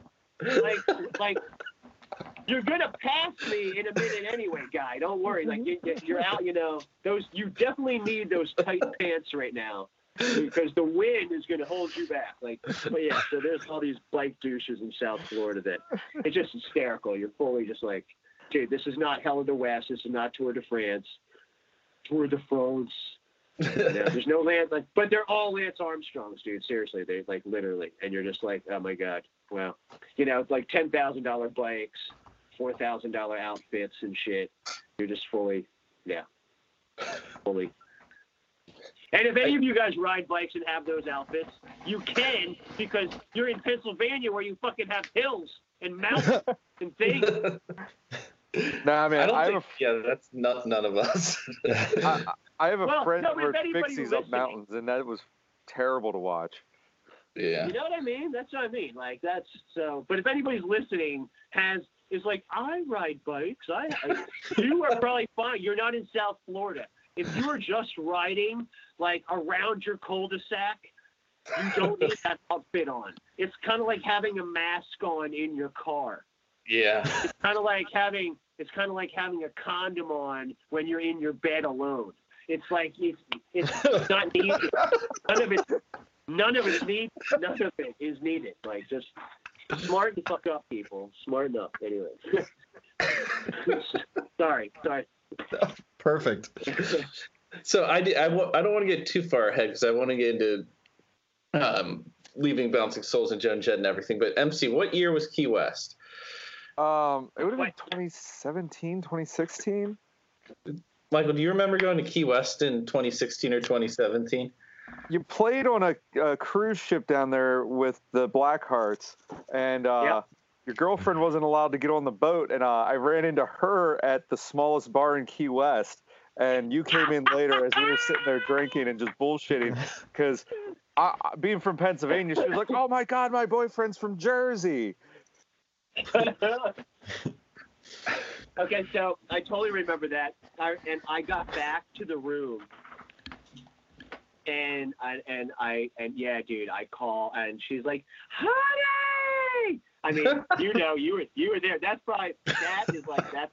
her voice for that night, and because you were there. Yeah. I mean, she was the fucking mayor of that bar. By the time I got to that, no matter who you were, there was like her. Were you one of the other two? There's like three people. Were you one of the other three people with her? Yeah. I was walking down the street and she yelled, "Come drink with me!" And I was like, that's what I'm here to do. So I walked across the street into the smallest bar in Key West, which was like a breezeway between two buildings with a tarp over top that they set up a bar in. And I sat there and drank, and we yelled at people the rest of the day. Yeah. She was that. You know, it's funny. I bet you she's got pictures.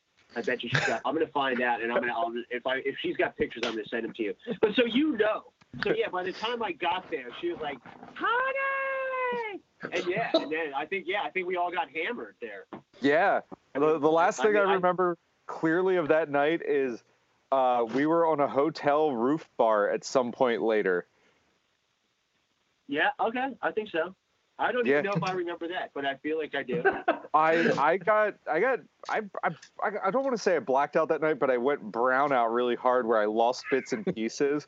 Sometime after that, I ended up by the mile marker 0 sign taking terrible drunken selfies. which is exactly what you should do anyway. Yeah, absolutely. But She's gonna shit when I tell her this. Oh my God, it's hysterical. That is hysterical. Yeah, that you guys, actually all of you, all three of you, however many of you, by the time you all were shit-faced and holding court and yelling at everybody. If you came within the bar, you all yelled at them. And people, hey, come in! And also the bar was so small that in order for them to come into order, we kind of had to move away or go to the walls a little bit or evacuate a little so they could sort of come in. Yeah, the bar had a even capacity of like 8 people. Yep. And that bartender, the guy who owned it or whatever, he was such a rad dude. Yeah. Such a nice guy. I think I feel like she might even be Insta friends with him. Oh, nice. I feel like. Yeah. That was that's so fucking funny. Wow, what a small world. That is a small world. See that? Yeah, when Steven told me that like he had talked to you about doing the show, I was like, oh my God, I met him in Key West and I was so drunk. So You're like, we were drunk together in Key West. You're like, okay, we're definitely gonna talk to him. Hysterical. That is hysterical. That is so fucking funny. Wow. Yeah, that I feel like I definitely browned out a little there as well, for sure. Because there was nothing. We weren't going on the cruise. There was no way Joan was going to go on the cruise. And so we just went on the boat for that day and literally left right after our performance. So. Yeah, that's kind of the way a lot of those cruises work. If you're not on it, you're allowed to get on and get off. I gotta say, man, it was pretty strict, like trying to get on. It kind of sucked, man. It really, I mean, and I literally had a backpack, but we had to stop the van at this like checkpoint and get out and and then, you know, there's a dog and I'm a weeder and I'm like, this sucks. So, I mean, and I just left all this, you know, I brought my pen. So I'm like, awesome. I got to spend hours on this boat. We had a room and a balcony, which was, you know, and I was like, awesome. This is cool. I was like, would be even better if I had my weed. But my weed was at the fucking smallest bar with you, getting wasted. But it was fun. We did that and got off. I don't think I could have stood going out of port, man. Knowing now what we know about cruise ships, I don't even. I'll tell you what. And knowing Joni, as I know Joni, I don't think if we even that, I don't think she'd ever get on a cruise ship ever again. Even if it was just like for like that amount of time to like get on, play a performance, and leave. Like, I don't know. I don't know if anybody should ever get on a cruise ship again. And not to dog the cruise ship industry, but I mean that's like a floating fucking petri dish. That's crazy. Yeah, it's weird how perception has changed a lot in a very, very short time on those kind of things. Yeah, I was never, and again, it was probably really back to the weeder thing.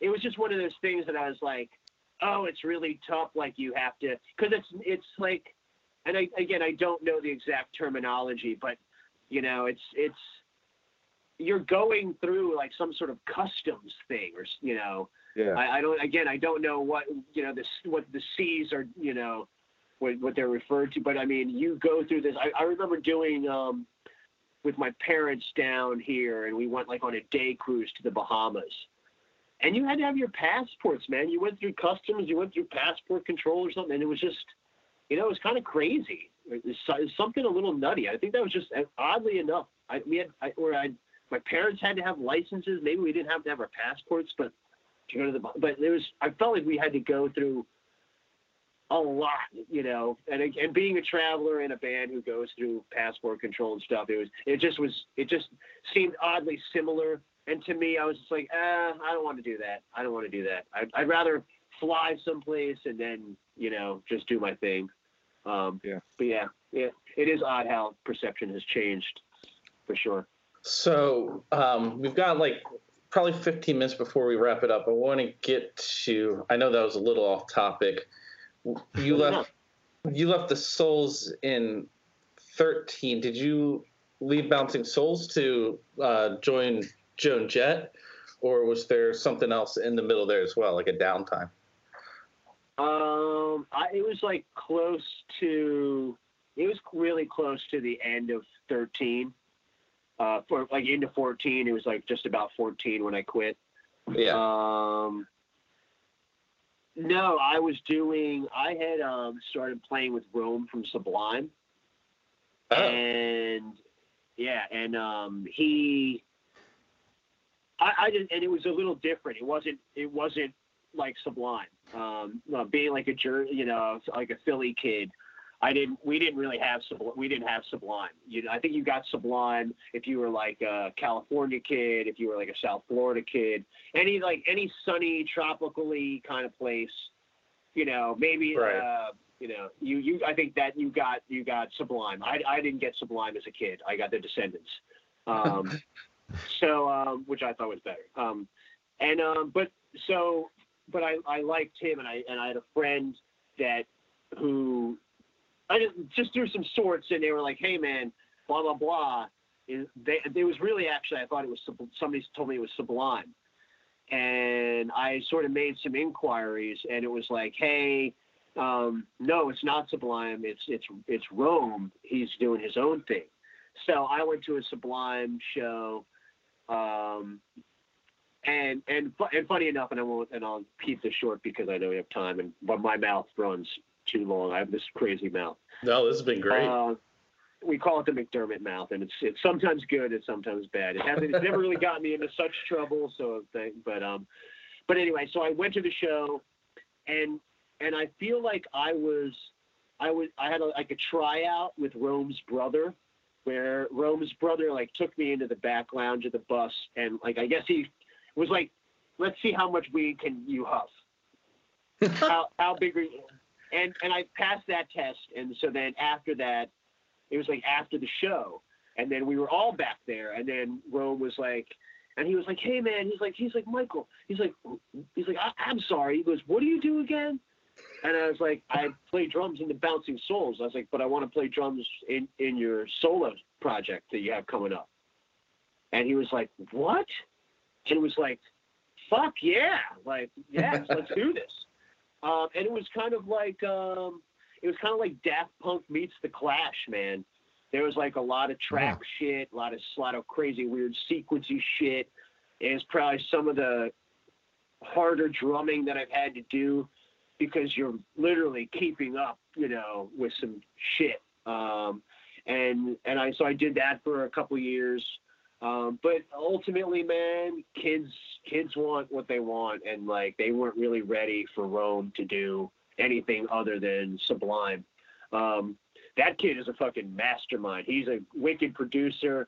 He is always working on shit, and I mean, he's written stuff from Rihanna to what was that, Twin Cities or whatever. They had one of his hits. He just does a ton of shit. Which is super cool, man. Super talented kid, great friend, great dad now. But so then I was doing that, and we went on a tour with Dirty Heads. The girlfriend that I have, she was in Philly. We had taken a break. The girl that I was at the smallest bar. She came to the Jacksonville show, and we had only taken a year off, but I sort of realized at that point, I was like, I really miss her, in life you can do a lot of stuff, but there's, sometimes you miss people, and she's just a person that I adore and I missed and I needed to be with. So I relocated at that point down from Philadelphia to South Florida. And I lived down here in the 90s, late 94, 95 into 96. And so I just kind of came back. I'm a little, 25 miles north of Fort Lauderdale, a little town called Delray Beach. But yeah, I came down here to do that, and I was still flying out to do Rome stuff here and there, doing some session stuff. I started playing. King Django was going to come down here, and he wanted me to put together a band. And so there's a band down here called Spread the Dub, kind of like a local ska reggae bar band, but they do a lot of originals. And their horn player, their trombonist Sam, was really great. And school has a degree in music, and I was like, I tapped him to be in the band, and then when the Django thing fell through, he was like, "Hey man, Spread the Dub needs a drummer," and I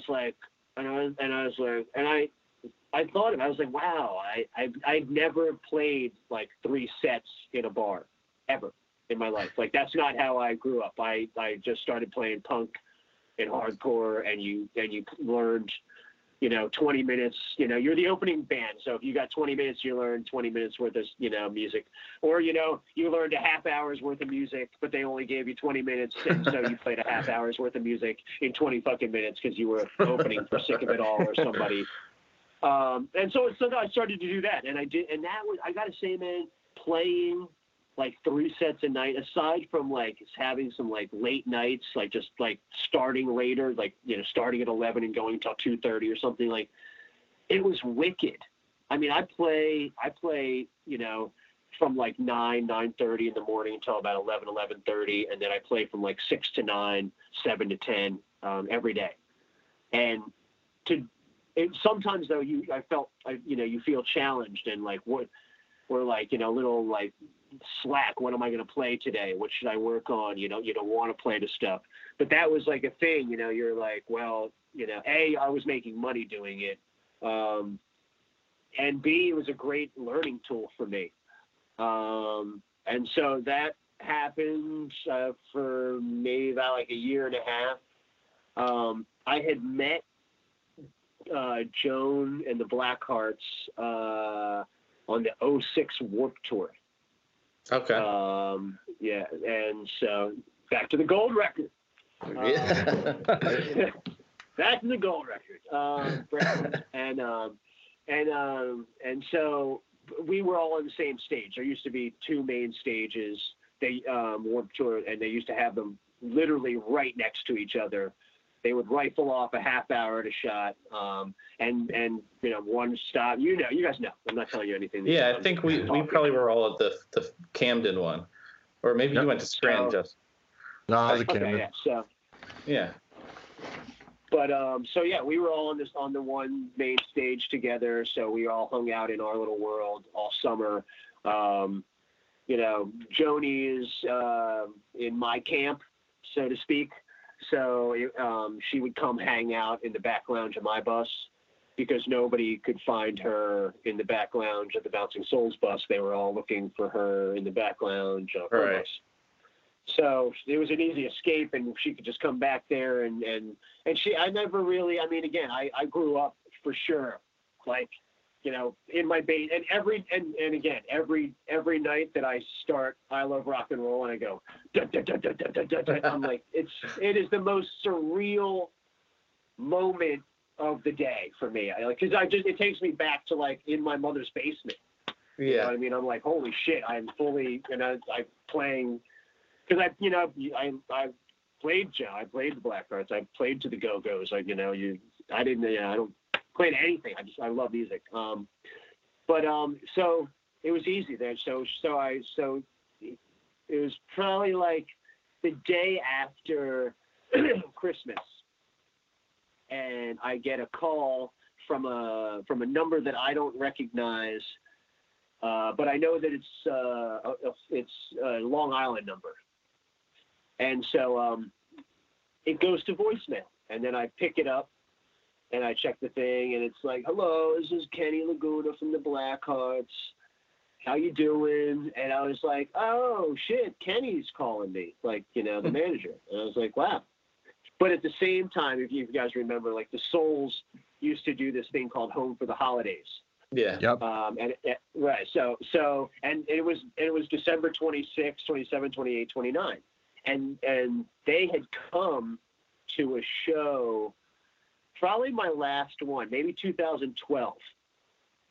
They came. They were heading down south or something, and the Blackhearts stopped at the Stone Pony and watched the show.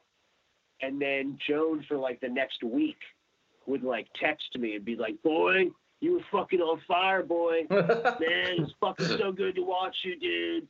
If I ever fucking need a drummer, come." And like the next day she'd be like, "Dude, we can't stop talking about you, bro." And like, and so it was cool.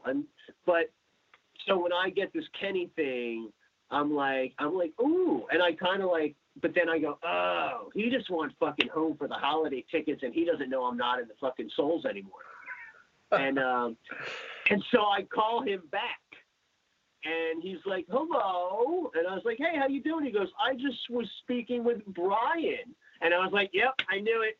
You just wanted fucking home for the holiday tickets." And he goes, "I was gonna see if we could borrow you, but Brian says you're a free agent." And then my eyes got wider again, and I was like, "Do tell." "Yes, sir. That I am." And then it was even funnier, but he kind of wanted. They definitely wanted like a Northeast guy. They wanted somebody. They didn't want an LA guy. Like Kenny Arnoff was like, they were like kind of tapping Kenny Arnoff to come in. But he's an LA dude, and he's Kenny Arnoff.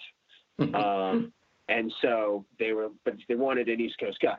And I was like, Kenny, I don't live up there anymore. I was like, I live in South Florida, man, like in this little tiny beach town.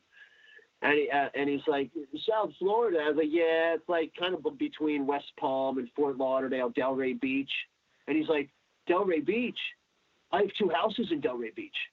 And I was like, all right, okay, I'm back in the game. Let's keep talking. Like, I just really, at first he was like, because he was saying, we're really looking for a guy from in this, and I was like, fuck, I'm going to lose out because I don't, so anyway, it kind of worked out. And, and nowadays you can kind of be wherever.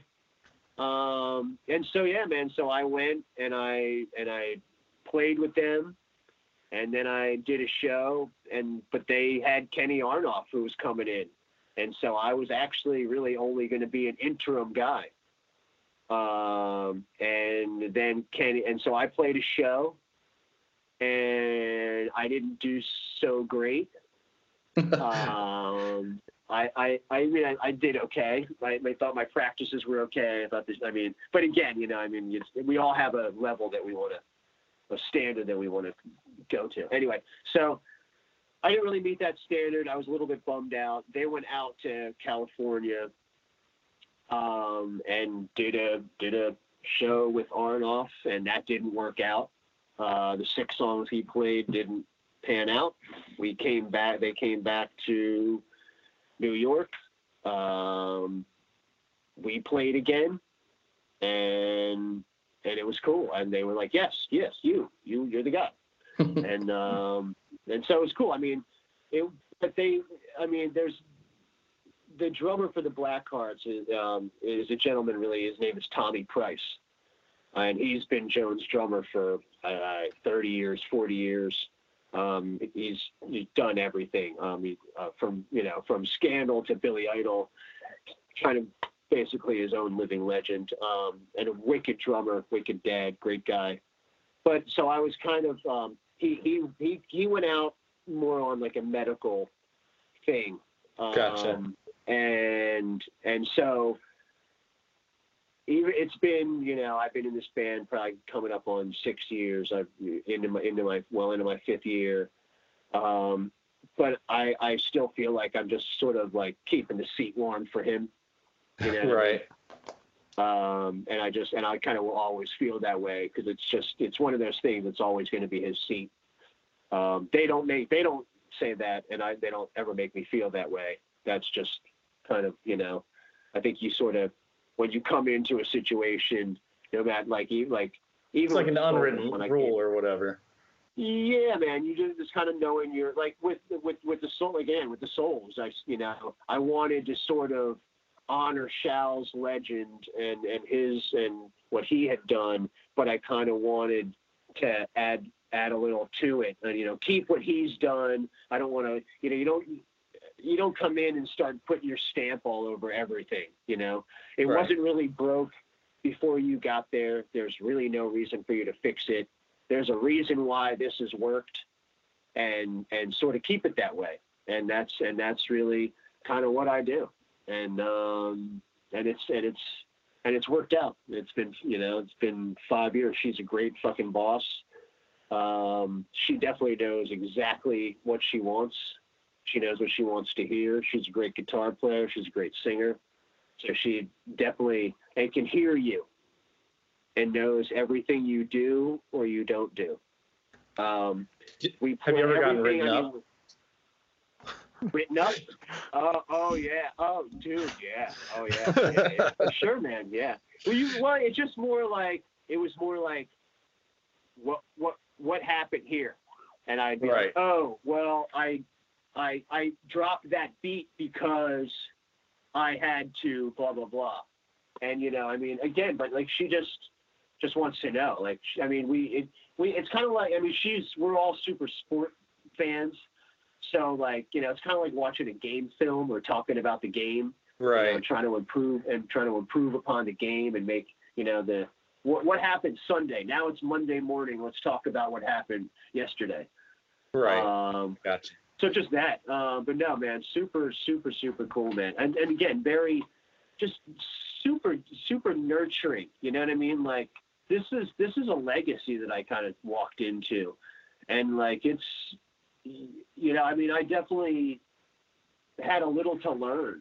I think, when you come into anything, I think I still have, I don't think I've learned everything yet. But it's just, she's just very helpful, very, even helpful musically, like in teaching me of things. So, she's from a little bit of a different era than me. So she knows her influences are different than, you or our influences. Right. She's not really, whereas she doesn't mind the Descendants when you put them on, she wouldn't necessarily put on Descendants first. She might have put on like a Lou Reed record or a T-Rex record or a Bowie record, you know what I mean? And you're like, and so that's stuff that, I would listen to anyway, but it's, there's also then, stuff that you don't hear that she starts to talk about, and it's just, and sort of show you, or like, here, play it like this, she's got really just interesting analogies on like, how to keep things, I have to keep those kind of personal. I'll just say that they're pretty funny, but just the way she wants grooves, like, so it's just pretty funny, pull things back, and she'll use certain analogies that are just hysterically funny. But yeah, she's a great person, man. The kindest person, most loving, animal loving lover. I mean, I gotta say, man, what's odd. I'll say this, it's odd. Like we were all in like a text thing all the time, and I really, not that I didn't feel like I was in a band with the Souls, but like, the Black Hearts have made it so easy to feel like I'm in a band. You know what I mean? And she doesn't have to do that. She doesn't have to. But and she's not like, when she speaks, she doesn't say Joan Jett and the Black Hearts. She says, we're the Black Hearts.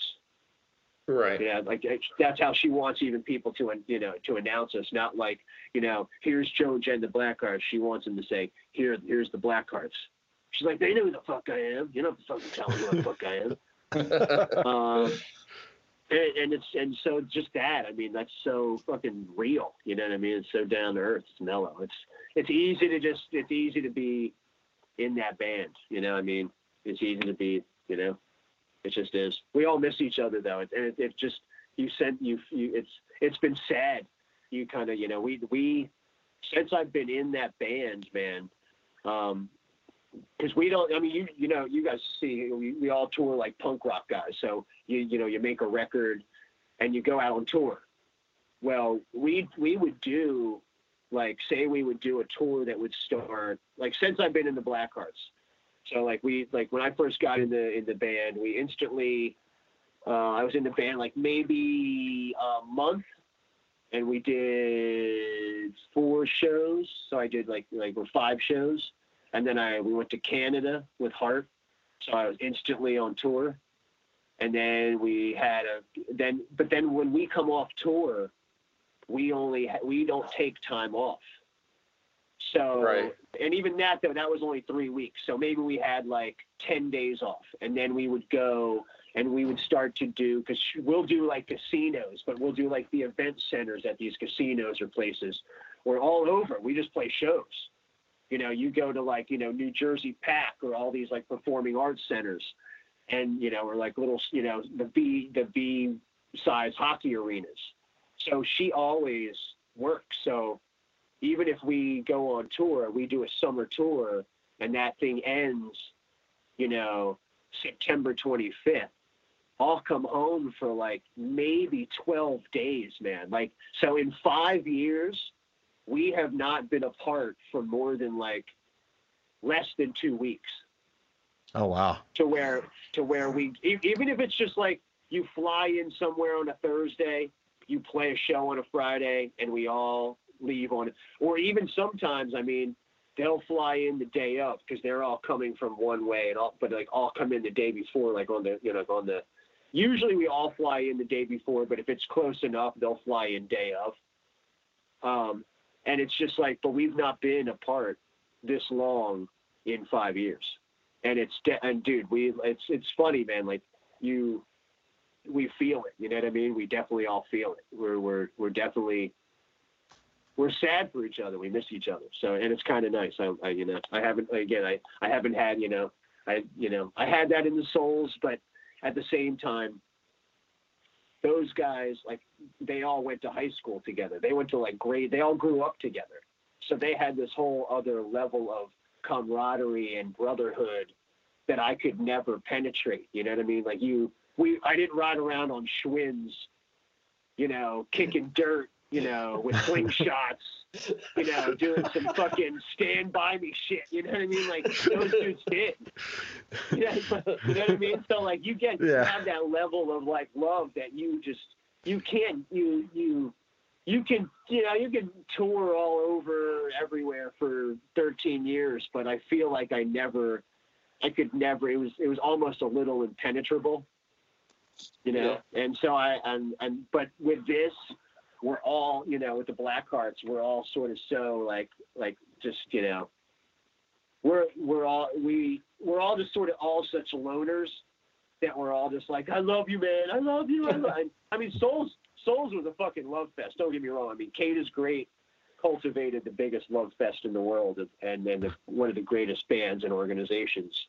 But the Blackhearts, man, it's something special for sure. It's totally something special. That's awesome. Yeah, I saw the videos you guys were doing, obviously from quarantine homes. That Yeah. a few other bands were. I think I saw Goldfinger did a bunch too. But well, you know what? Everybody started doing, like, that's just us. Like, that's me. And when you look at that, that's in the room that I'm speaking to you now. right. And that's just like my GoPro up on like a shelf. And the other things were just like everybody else on like phones or their computer. Yeah. And so, and like, that's kind of how it was. And then then all of a sudden Goldfinger, like Feldman was like, I'm going to go to the studio and I'm going to do this in the studio. They went all out. But They got dressed up for it. Dude, that's like a real shit. Like, yeah, like I'll say that though, man, this whole thing, that's when I started, investing in home recording stuff. I had all my kit was completely, like when you look at that video, everything in that video I already had, like my board, my kit was all mic'd up, but I didn't have like an interface to get any like sort of like, Pro Tools or Cubase or so, in trying to do all this, I was like, hey, what would it take for me to like, and it was also crazy because everything was shutting down. And like, there was, you even had like, I think I called Guitar Center at one point and I was like, hey man, can I get audio please? And the guy was like, dude, there's 3 people here. He's like, what do you want? He's like, there's nobody in drums. There's no audio. He's like, there's 3 of us. What do you need? And I was like, oh shit. I was like, do you have any Focusrite? And it's, but that like, and it was one of those things. And so I, it was, I wanted to try to get into that whole world. And so, so, but seeing Feldman, all those dudes, yeah, and Charlie, I was like, oh, fuck you guys, I'm gonna start recording real drums, like. We just did this song that's gonna come out, and I did it on there, and it's only it's called Jeepster. It's a T-Rex song, but I only use like kick and snare. The song is kick, snare, and hat. So I like use my 2 overheads and my kick and my snare and my GoPro, and I sort of mixed it, and the GoPro was like added audio. That was like the secret filler weapon sounds thing. Again, we'll see how it sounds. I haven't heard it with everybody else doing it yet, so we'll see. But yeah, everybody else took it up a notch. I was like, wait, we're supposed to do this on our cell phones, aren't we? Like. But yeah, man. So yeah, they definitely took it up a notch. A lot of people take it up a notch, and I think actually, that's going to be the fucking way of the future. Which is also then why I was like, I got to kind of get in on this and start to like figure out a way to do this so that I can be relevant at any, or however that fits, And again, I still would rather just come in here and play the fucking some country record or fucking Bad Religion record or whatever I'm going to play that night. It's just the pressure is way easier. So yeah. All right. So I think we're probably going to wrap it up. We're about 1:45 minutes. Is there anything you want to shout out? I know you just mentioned you recorded worked on some new stuff. Any bands you want to shout out that you want people to listen to, or? No, man. I haven't really recorded for anybody. I'm doing some like friends. So no, it's one of those things where I'm not looking to, like, I didn't just go buy everything and I'm like, hey, I'm going to record on your shit. Like, I want to, I got to figure it out first. And I want to make sure like really that I know how to do it. And even at that point, then I'm going to kind of be like, can I play on your stuff for free? Like, I don't want to charge anybody. I just want to like, learn how to do it and make it fun. And, so no, man, I think, the only thing I would shout out is just everybody hang in there. Obviously, this is, it's starting to get a little crazy with everybody, but, do your due diligence, man. Put your fucking mask on. Stay inside if that's what, if that's what you're supposed to do. I don't know how, how hard is it, It's crazy. It's literally crazy that we have all the modern conveniences and we're losing our minds. Like, it's really nuts. And I think if the internet went down, we all there would have been anarchy for sure. Oh, absolutely. Oh, yeah, for sure. Yeah. For sure. Yeah, I think every server was like, we cannot go down. There's a pandemic. We cannot have a fucking internet panic on top of the fucking pandemic. I would have burned at least 3 cars by now. Right? You know what I mean? Exactly. We just would have gone out fucking looting. Like I would have been standing on roofs of cars like with fire, like bats and sticks. Like that's where you start taking bats and driving nails through them and just creating your own sort of weaponry. It becomes real caveman like at that point. Yeah. But no, I thank you guys for having me. I really do. I've really enjoyed the stuff that I've heard, some of the other stuff. So it's cool. You've had some of my friends on, like Terry Clough and all. Oh, nice. Yeah. So, yeah, man. So it's cool. I love it. It's an honor. It's anytime somebody asks me to do something, I'm stoked. You're like, really? Oh, okay. Oh, man. Yeah, and anybody who doesn't act that way is just a fucking douchebag. Because really, like, anybody who's willing to take their time to talk to you or to listen to your music or to whatever, man, that, we all bleed red, man. We all bleed red. Nobody is better than anybody. And I think we would all be better off if we all thought that way. Yeah. Well, But it's been a real privilege, Mike. I don't want to blow too much smoke up your ass, but we're all giant Souls fans. So cool. Yeah. Really appreciate this. Dude, anytime. We'll do another one, man, in a while. We'll maybe when this is all over, we'll figure it out. Awesome. I'd love Oh, to. Yeah. So, Yeah, definitely.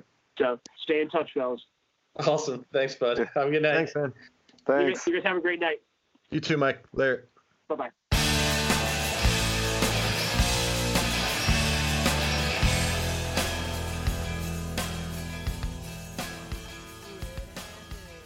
So let's circle back to the Chameleon Club. You had mentioned it, and I don't listen to our episodes after they post, so I don't know what Steven kept in the last one or not. Oh, But I you- always listen to it because I want to critique myself. So you mentioned them, in the last time we spoke, that you thought the same old couple owned the Chameleon Club building, and that they were selling to the Well, college. that's what because they- I had been. That's what I had been told by somebody that's pretty up to date on Lancaster stuff. Right. Well, I'm just saying. So you stated this, that you thought the same people owned the building, and that the college was trying to buy it for a very long time, and perhaps they finally did. Sir, you're over your 2 minutes. Brandon Let me finish. asserted that all of that is completely wrong, Okay. but he was curious where you got it from, and then didn't really solidify anything else, and encouraged us to speculate wildly as to what was actually happening. That's fine, Why but that didn't he just come on? Oh, we'll have him on. He agreed, but I mean, that was from Prino, and I mean he knows Lancaster going ons pretty well. you're naming names. I thought I named names before. He did not name names. You might have. I mean, Prino has a pretty good pulse on what's going on in Lancaster. Fair enough. I've heard he has high blood pressure though. Probably. That's a I'm bad- not a doctor. Bad joke. That is a terrible joke. You made a pulse joke. That's terrible. made a joke That's about funny. made a joke about a man's pulse. No, that's not good. It's okay because I have high blood pressure. Do you? I think. I probably do, but I don't go to the doctor because if we have less tests for COVID, we have less cases. I have to go to the I doctor. 'cause once have got someone that blood cares work about me. done. I got blood work done after going on a bender one night, and the doctor said, "The only thing wrong is your liver function seems a little off." And I was like, "Can't imagine why." It was working really hard. So if you have blood work, don't get drunk the night before. Might fuck it up a little bit. Oh, that makes a little bit of sense. Uh-oh.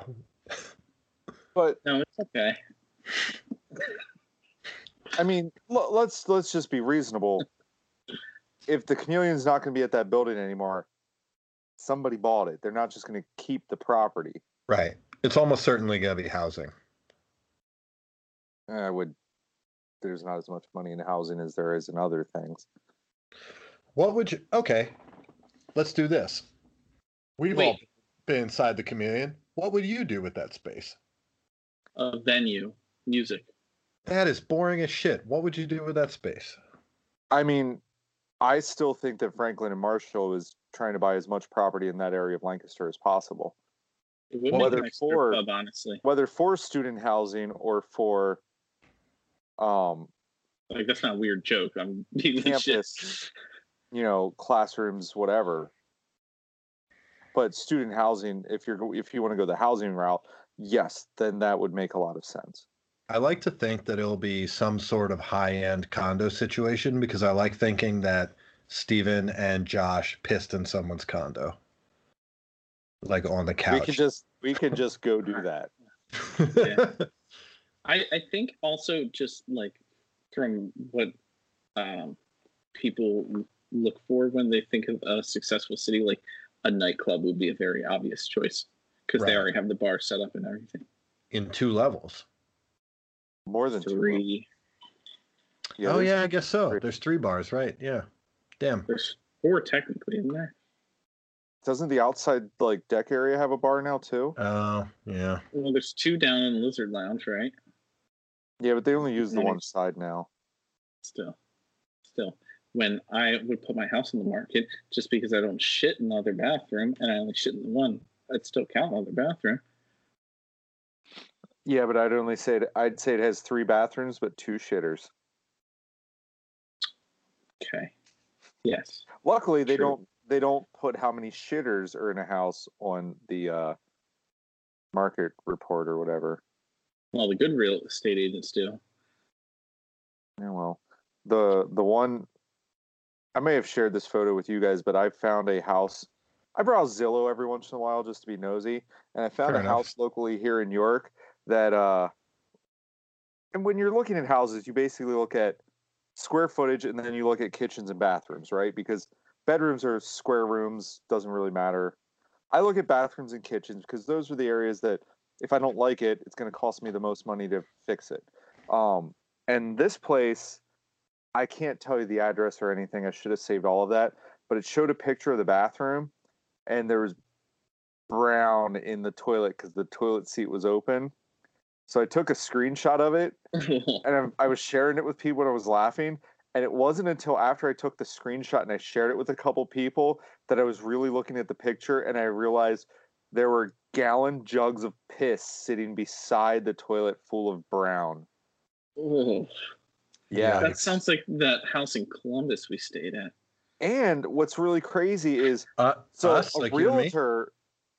a realtor posted that picture after their photographer took the picture, and the person that owns the house was like still living there, was like, Looks yeah, good. that's a great picture. Like no one thought, hey, close the toilet. Maybe put the piss jugs behind the shower curtain. Man, fucking like apartment realtor photos are my favorite thing. Oh yeah, they're Steven, which house in Columbus? The one we played with at Hockey League. Oh, I didn't think that was that. Okay, they didn't. I don't want to out them, so you can cancel any of this that you want, but Well, I just said the house we played with at Hockey League. No one knows that, but right. probably not even at Hockey League. They probably didn't watch us. Oh, yeah. No, but I remember that they were so worried about their water bill that you had to like recycle the water that you peed into the toilet, and there was a bucket.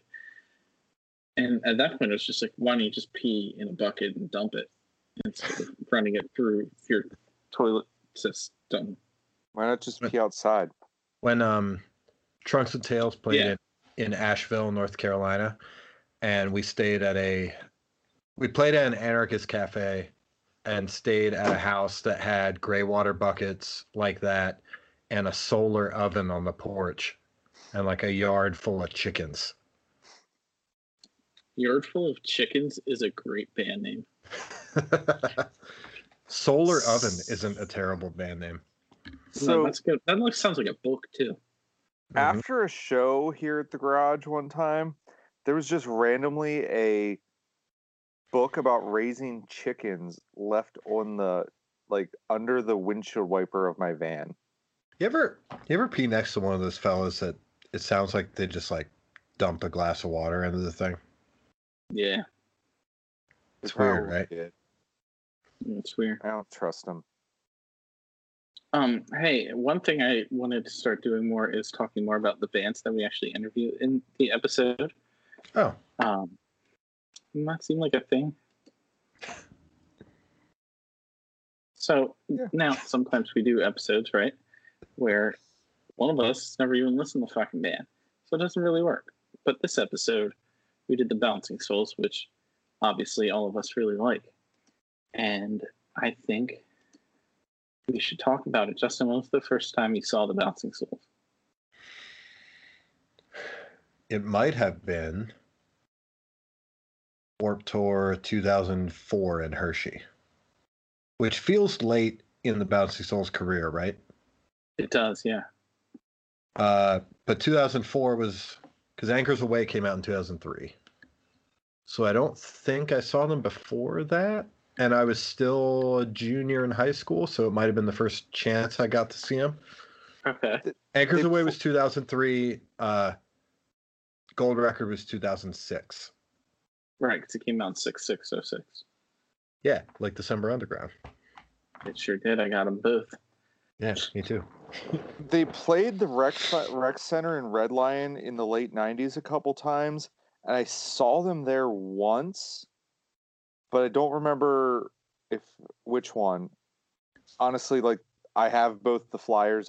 I know I didn't go to one of them, but the first time I really remember like seeing the Bouncing Souls, knowing who they were and being like into them, we were at the Chameleon Club in like the late '90s. I was either still in high school or just out of high school, so it would have been '99.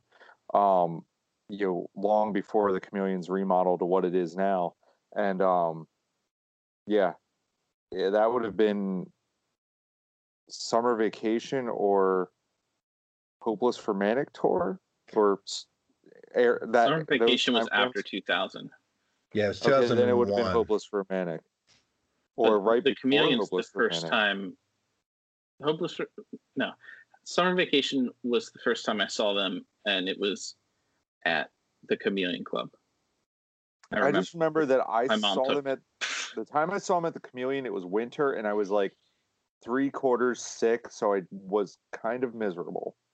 If it was summer, like the Summer Vacation tour, which it probably was, because I remember getting the CD and thinking, never mind, I won't even tell that part. No, what did you think? What did you think, Steve? I thought they were saying something about red coats in the first song when they said I put that needle on the record. So for the longest time, I thought they were British and singing about the red coats.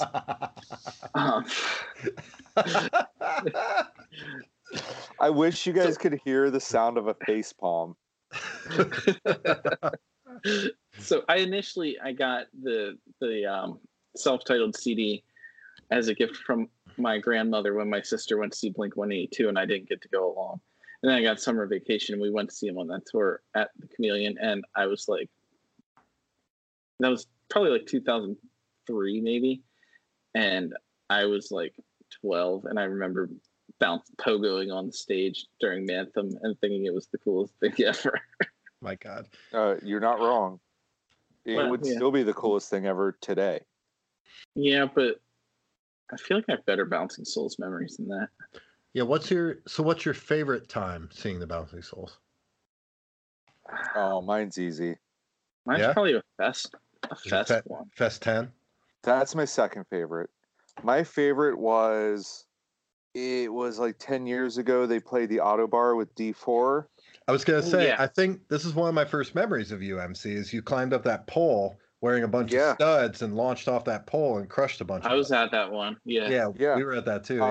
Yeah, the one dude from D4 had a bottle of Jack Daniels that he handed into the crowd, and Tall Robert was there with my group of friends, and he he's tall. obviously being the tallest guy was the guy that got the bottle, handed it around so we could all take a few swigs, and on the way back up we all took another swig before it got up there. So by the time the Bouncing Souls played, we were all really, really, really drunk, a lot more so than we planned on being. Thank you, Dillinger 4. That was a fun one. I also remember when they did this full album shows at the church was the last time I also had a sling on my arm, and I had just gotten the labrum surgery, and I was definitely stage diving while still in a sling, and probably it's the reason I'm in a sling again. Which albums did you see? Do you remember? Summer Vacation and Anchors Away. Good ones. Bobby and I went to self-titled and Hopeless Romantic. I Also may have good done ones. 2 of them, honestly. I may have been that, like, Well, that year they did. They also did full albums at Home for the Holidays. So, Yeah. So Lois and I had already seen not Hopeless Romantic, Summer Vacation and Anchors Away at Home for the Holidays, and then Bobby Yeah. and I saw the other two at the church because Iron Sheik played. yeah. I remember discussing this and being upset that we weren't going to the same one. Yeah, I really that's enjoyed goofy. seeing the Bouncing Souls as the odd band out on the Every Time I Die Christmas show a few years ago up in Buffalo. That's cool. Yeah. They had a couple like more punk rock bands, more compared to the heavy hardcore and metalcore that was going on. A lot more mellow bands, and the Bouncing Souls killed it. Like they were just so good that night. Maybe it's just because I really like the Bouncing Souls, but that I had a blast seeing them in the middle of like Snapcase and Every Time I Die. I have two pretty good ones. Lois and I drove to State College while we were in college to see them play with Modern Life is War, The Low Budgets, and World Inferno Friendship Society, which is the weirdest show in the world. I think I was at that one. Did the bass player jump off the balcony? He did, and I was Greg wore an inflatable sumo suit during, I think, Night on Earth. It was very was weird. there. It's very, very weird. That was a long time ago. The Cell Block, probably 2007. Yeah. Yeah. I think Mitch Rife was there. It was one of the first nights I met him.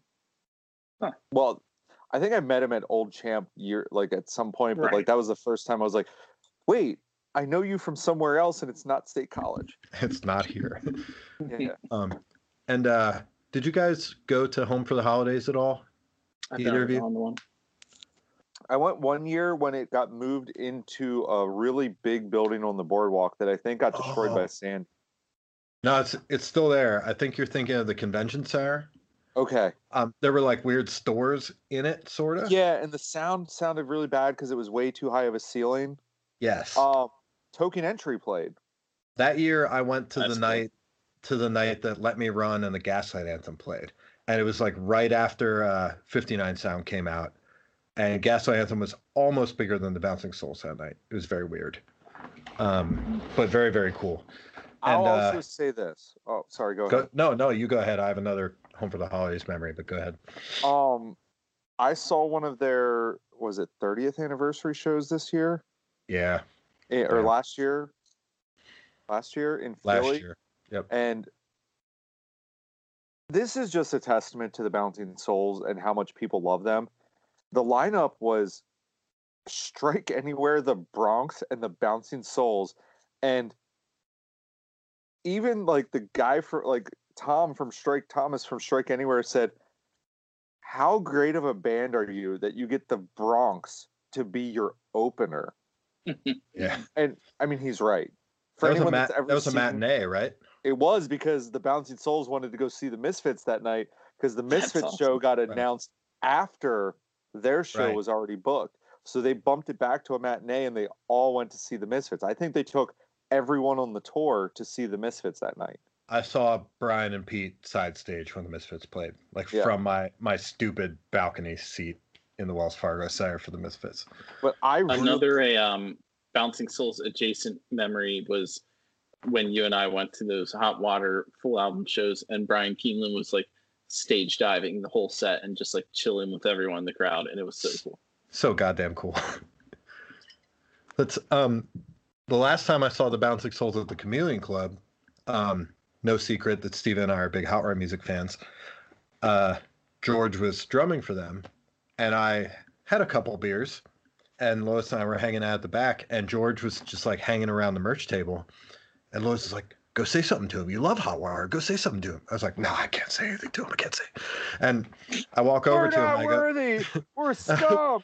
We I walk- suck. It's my favorite.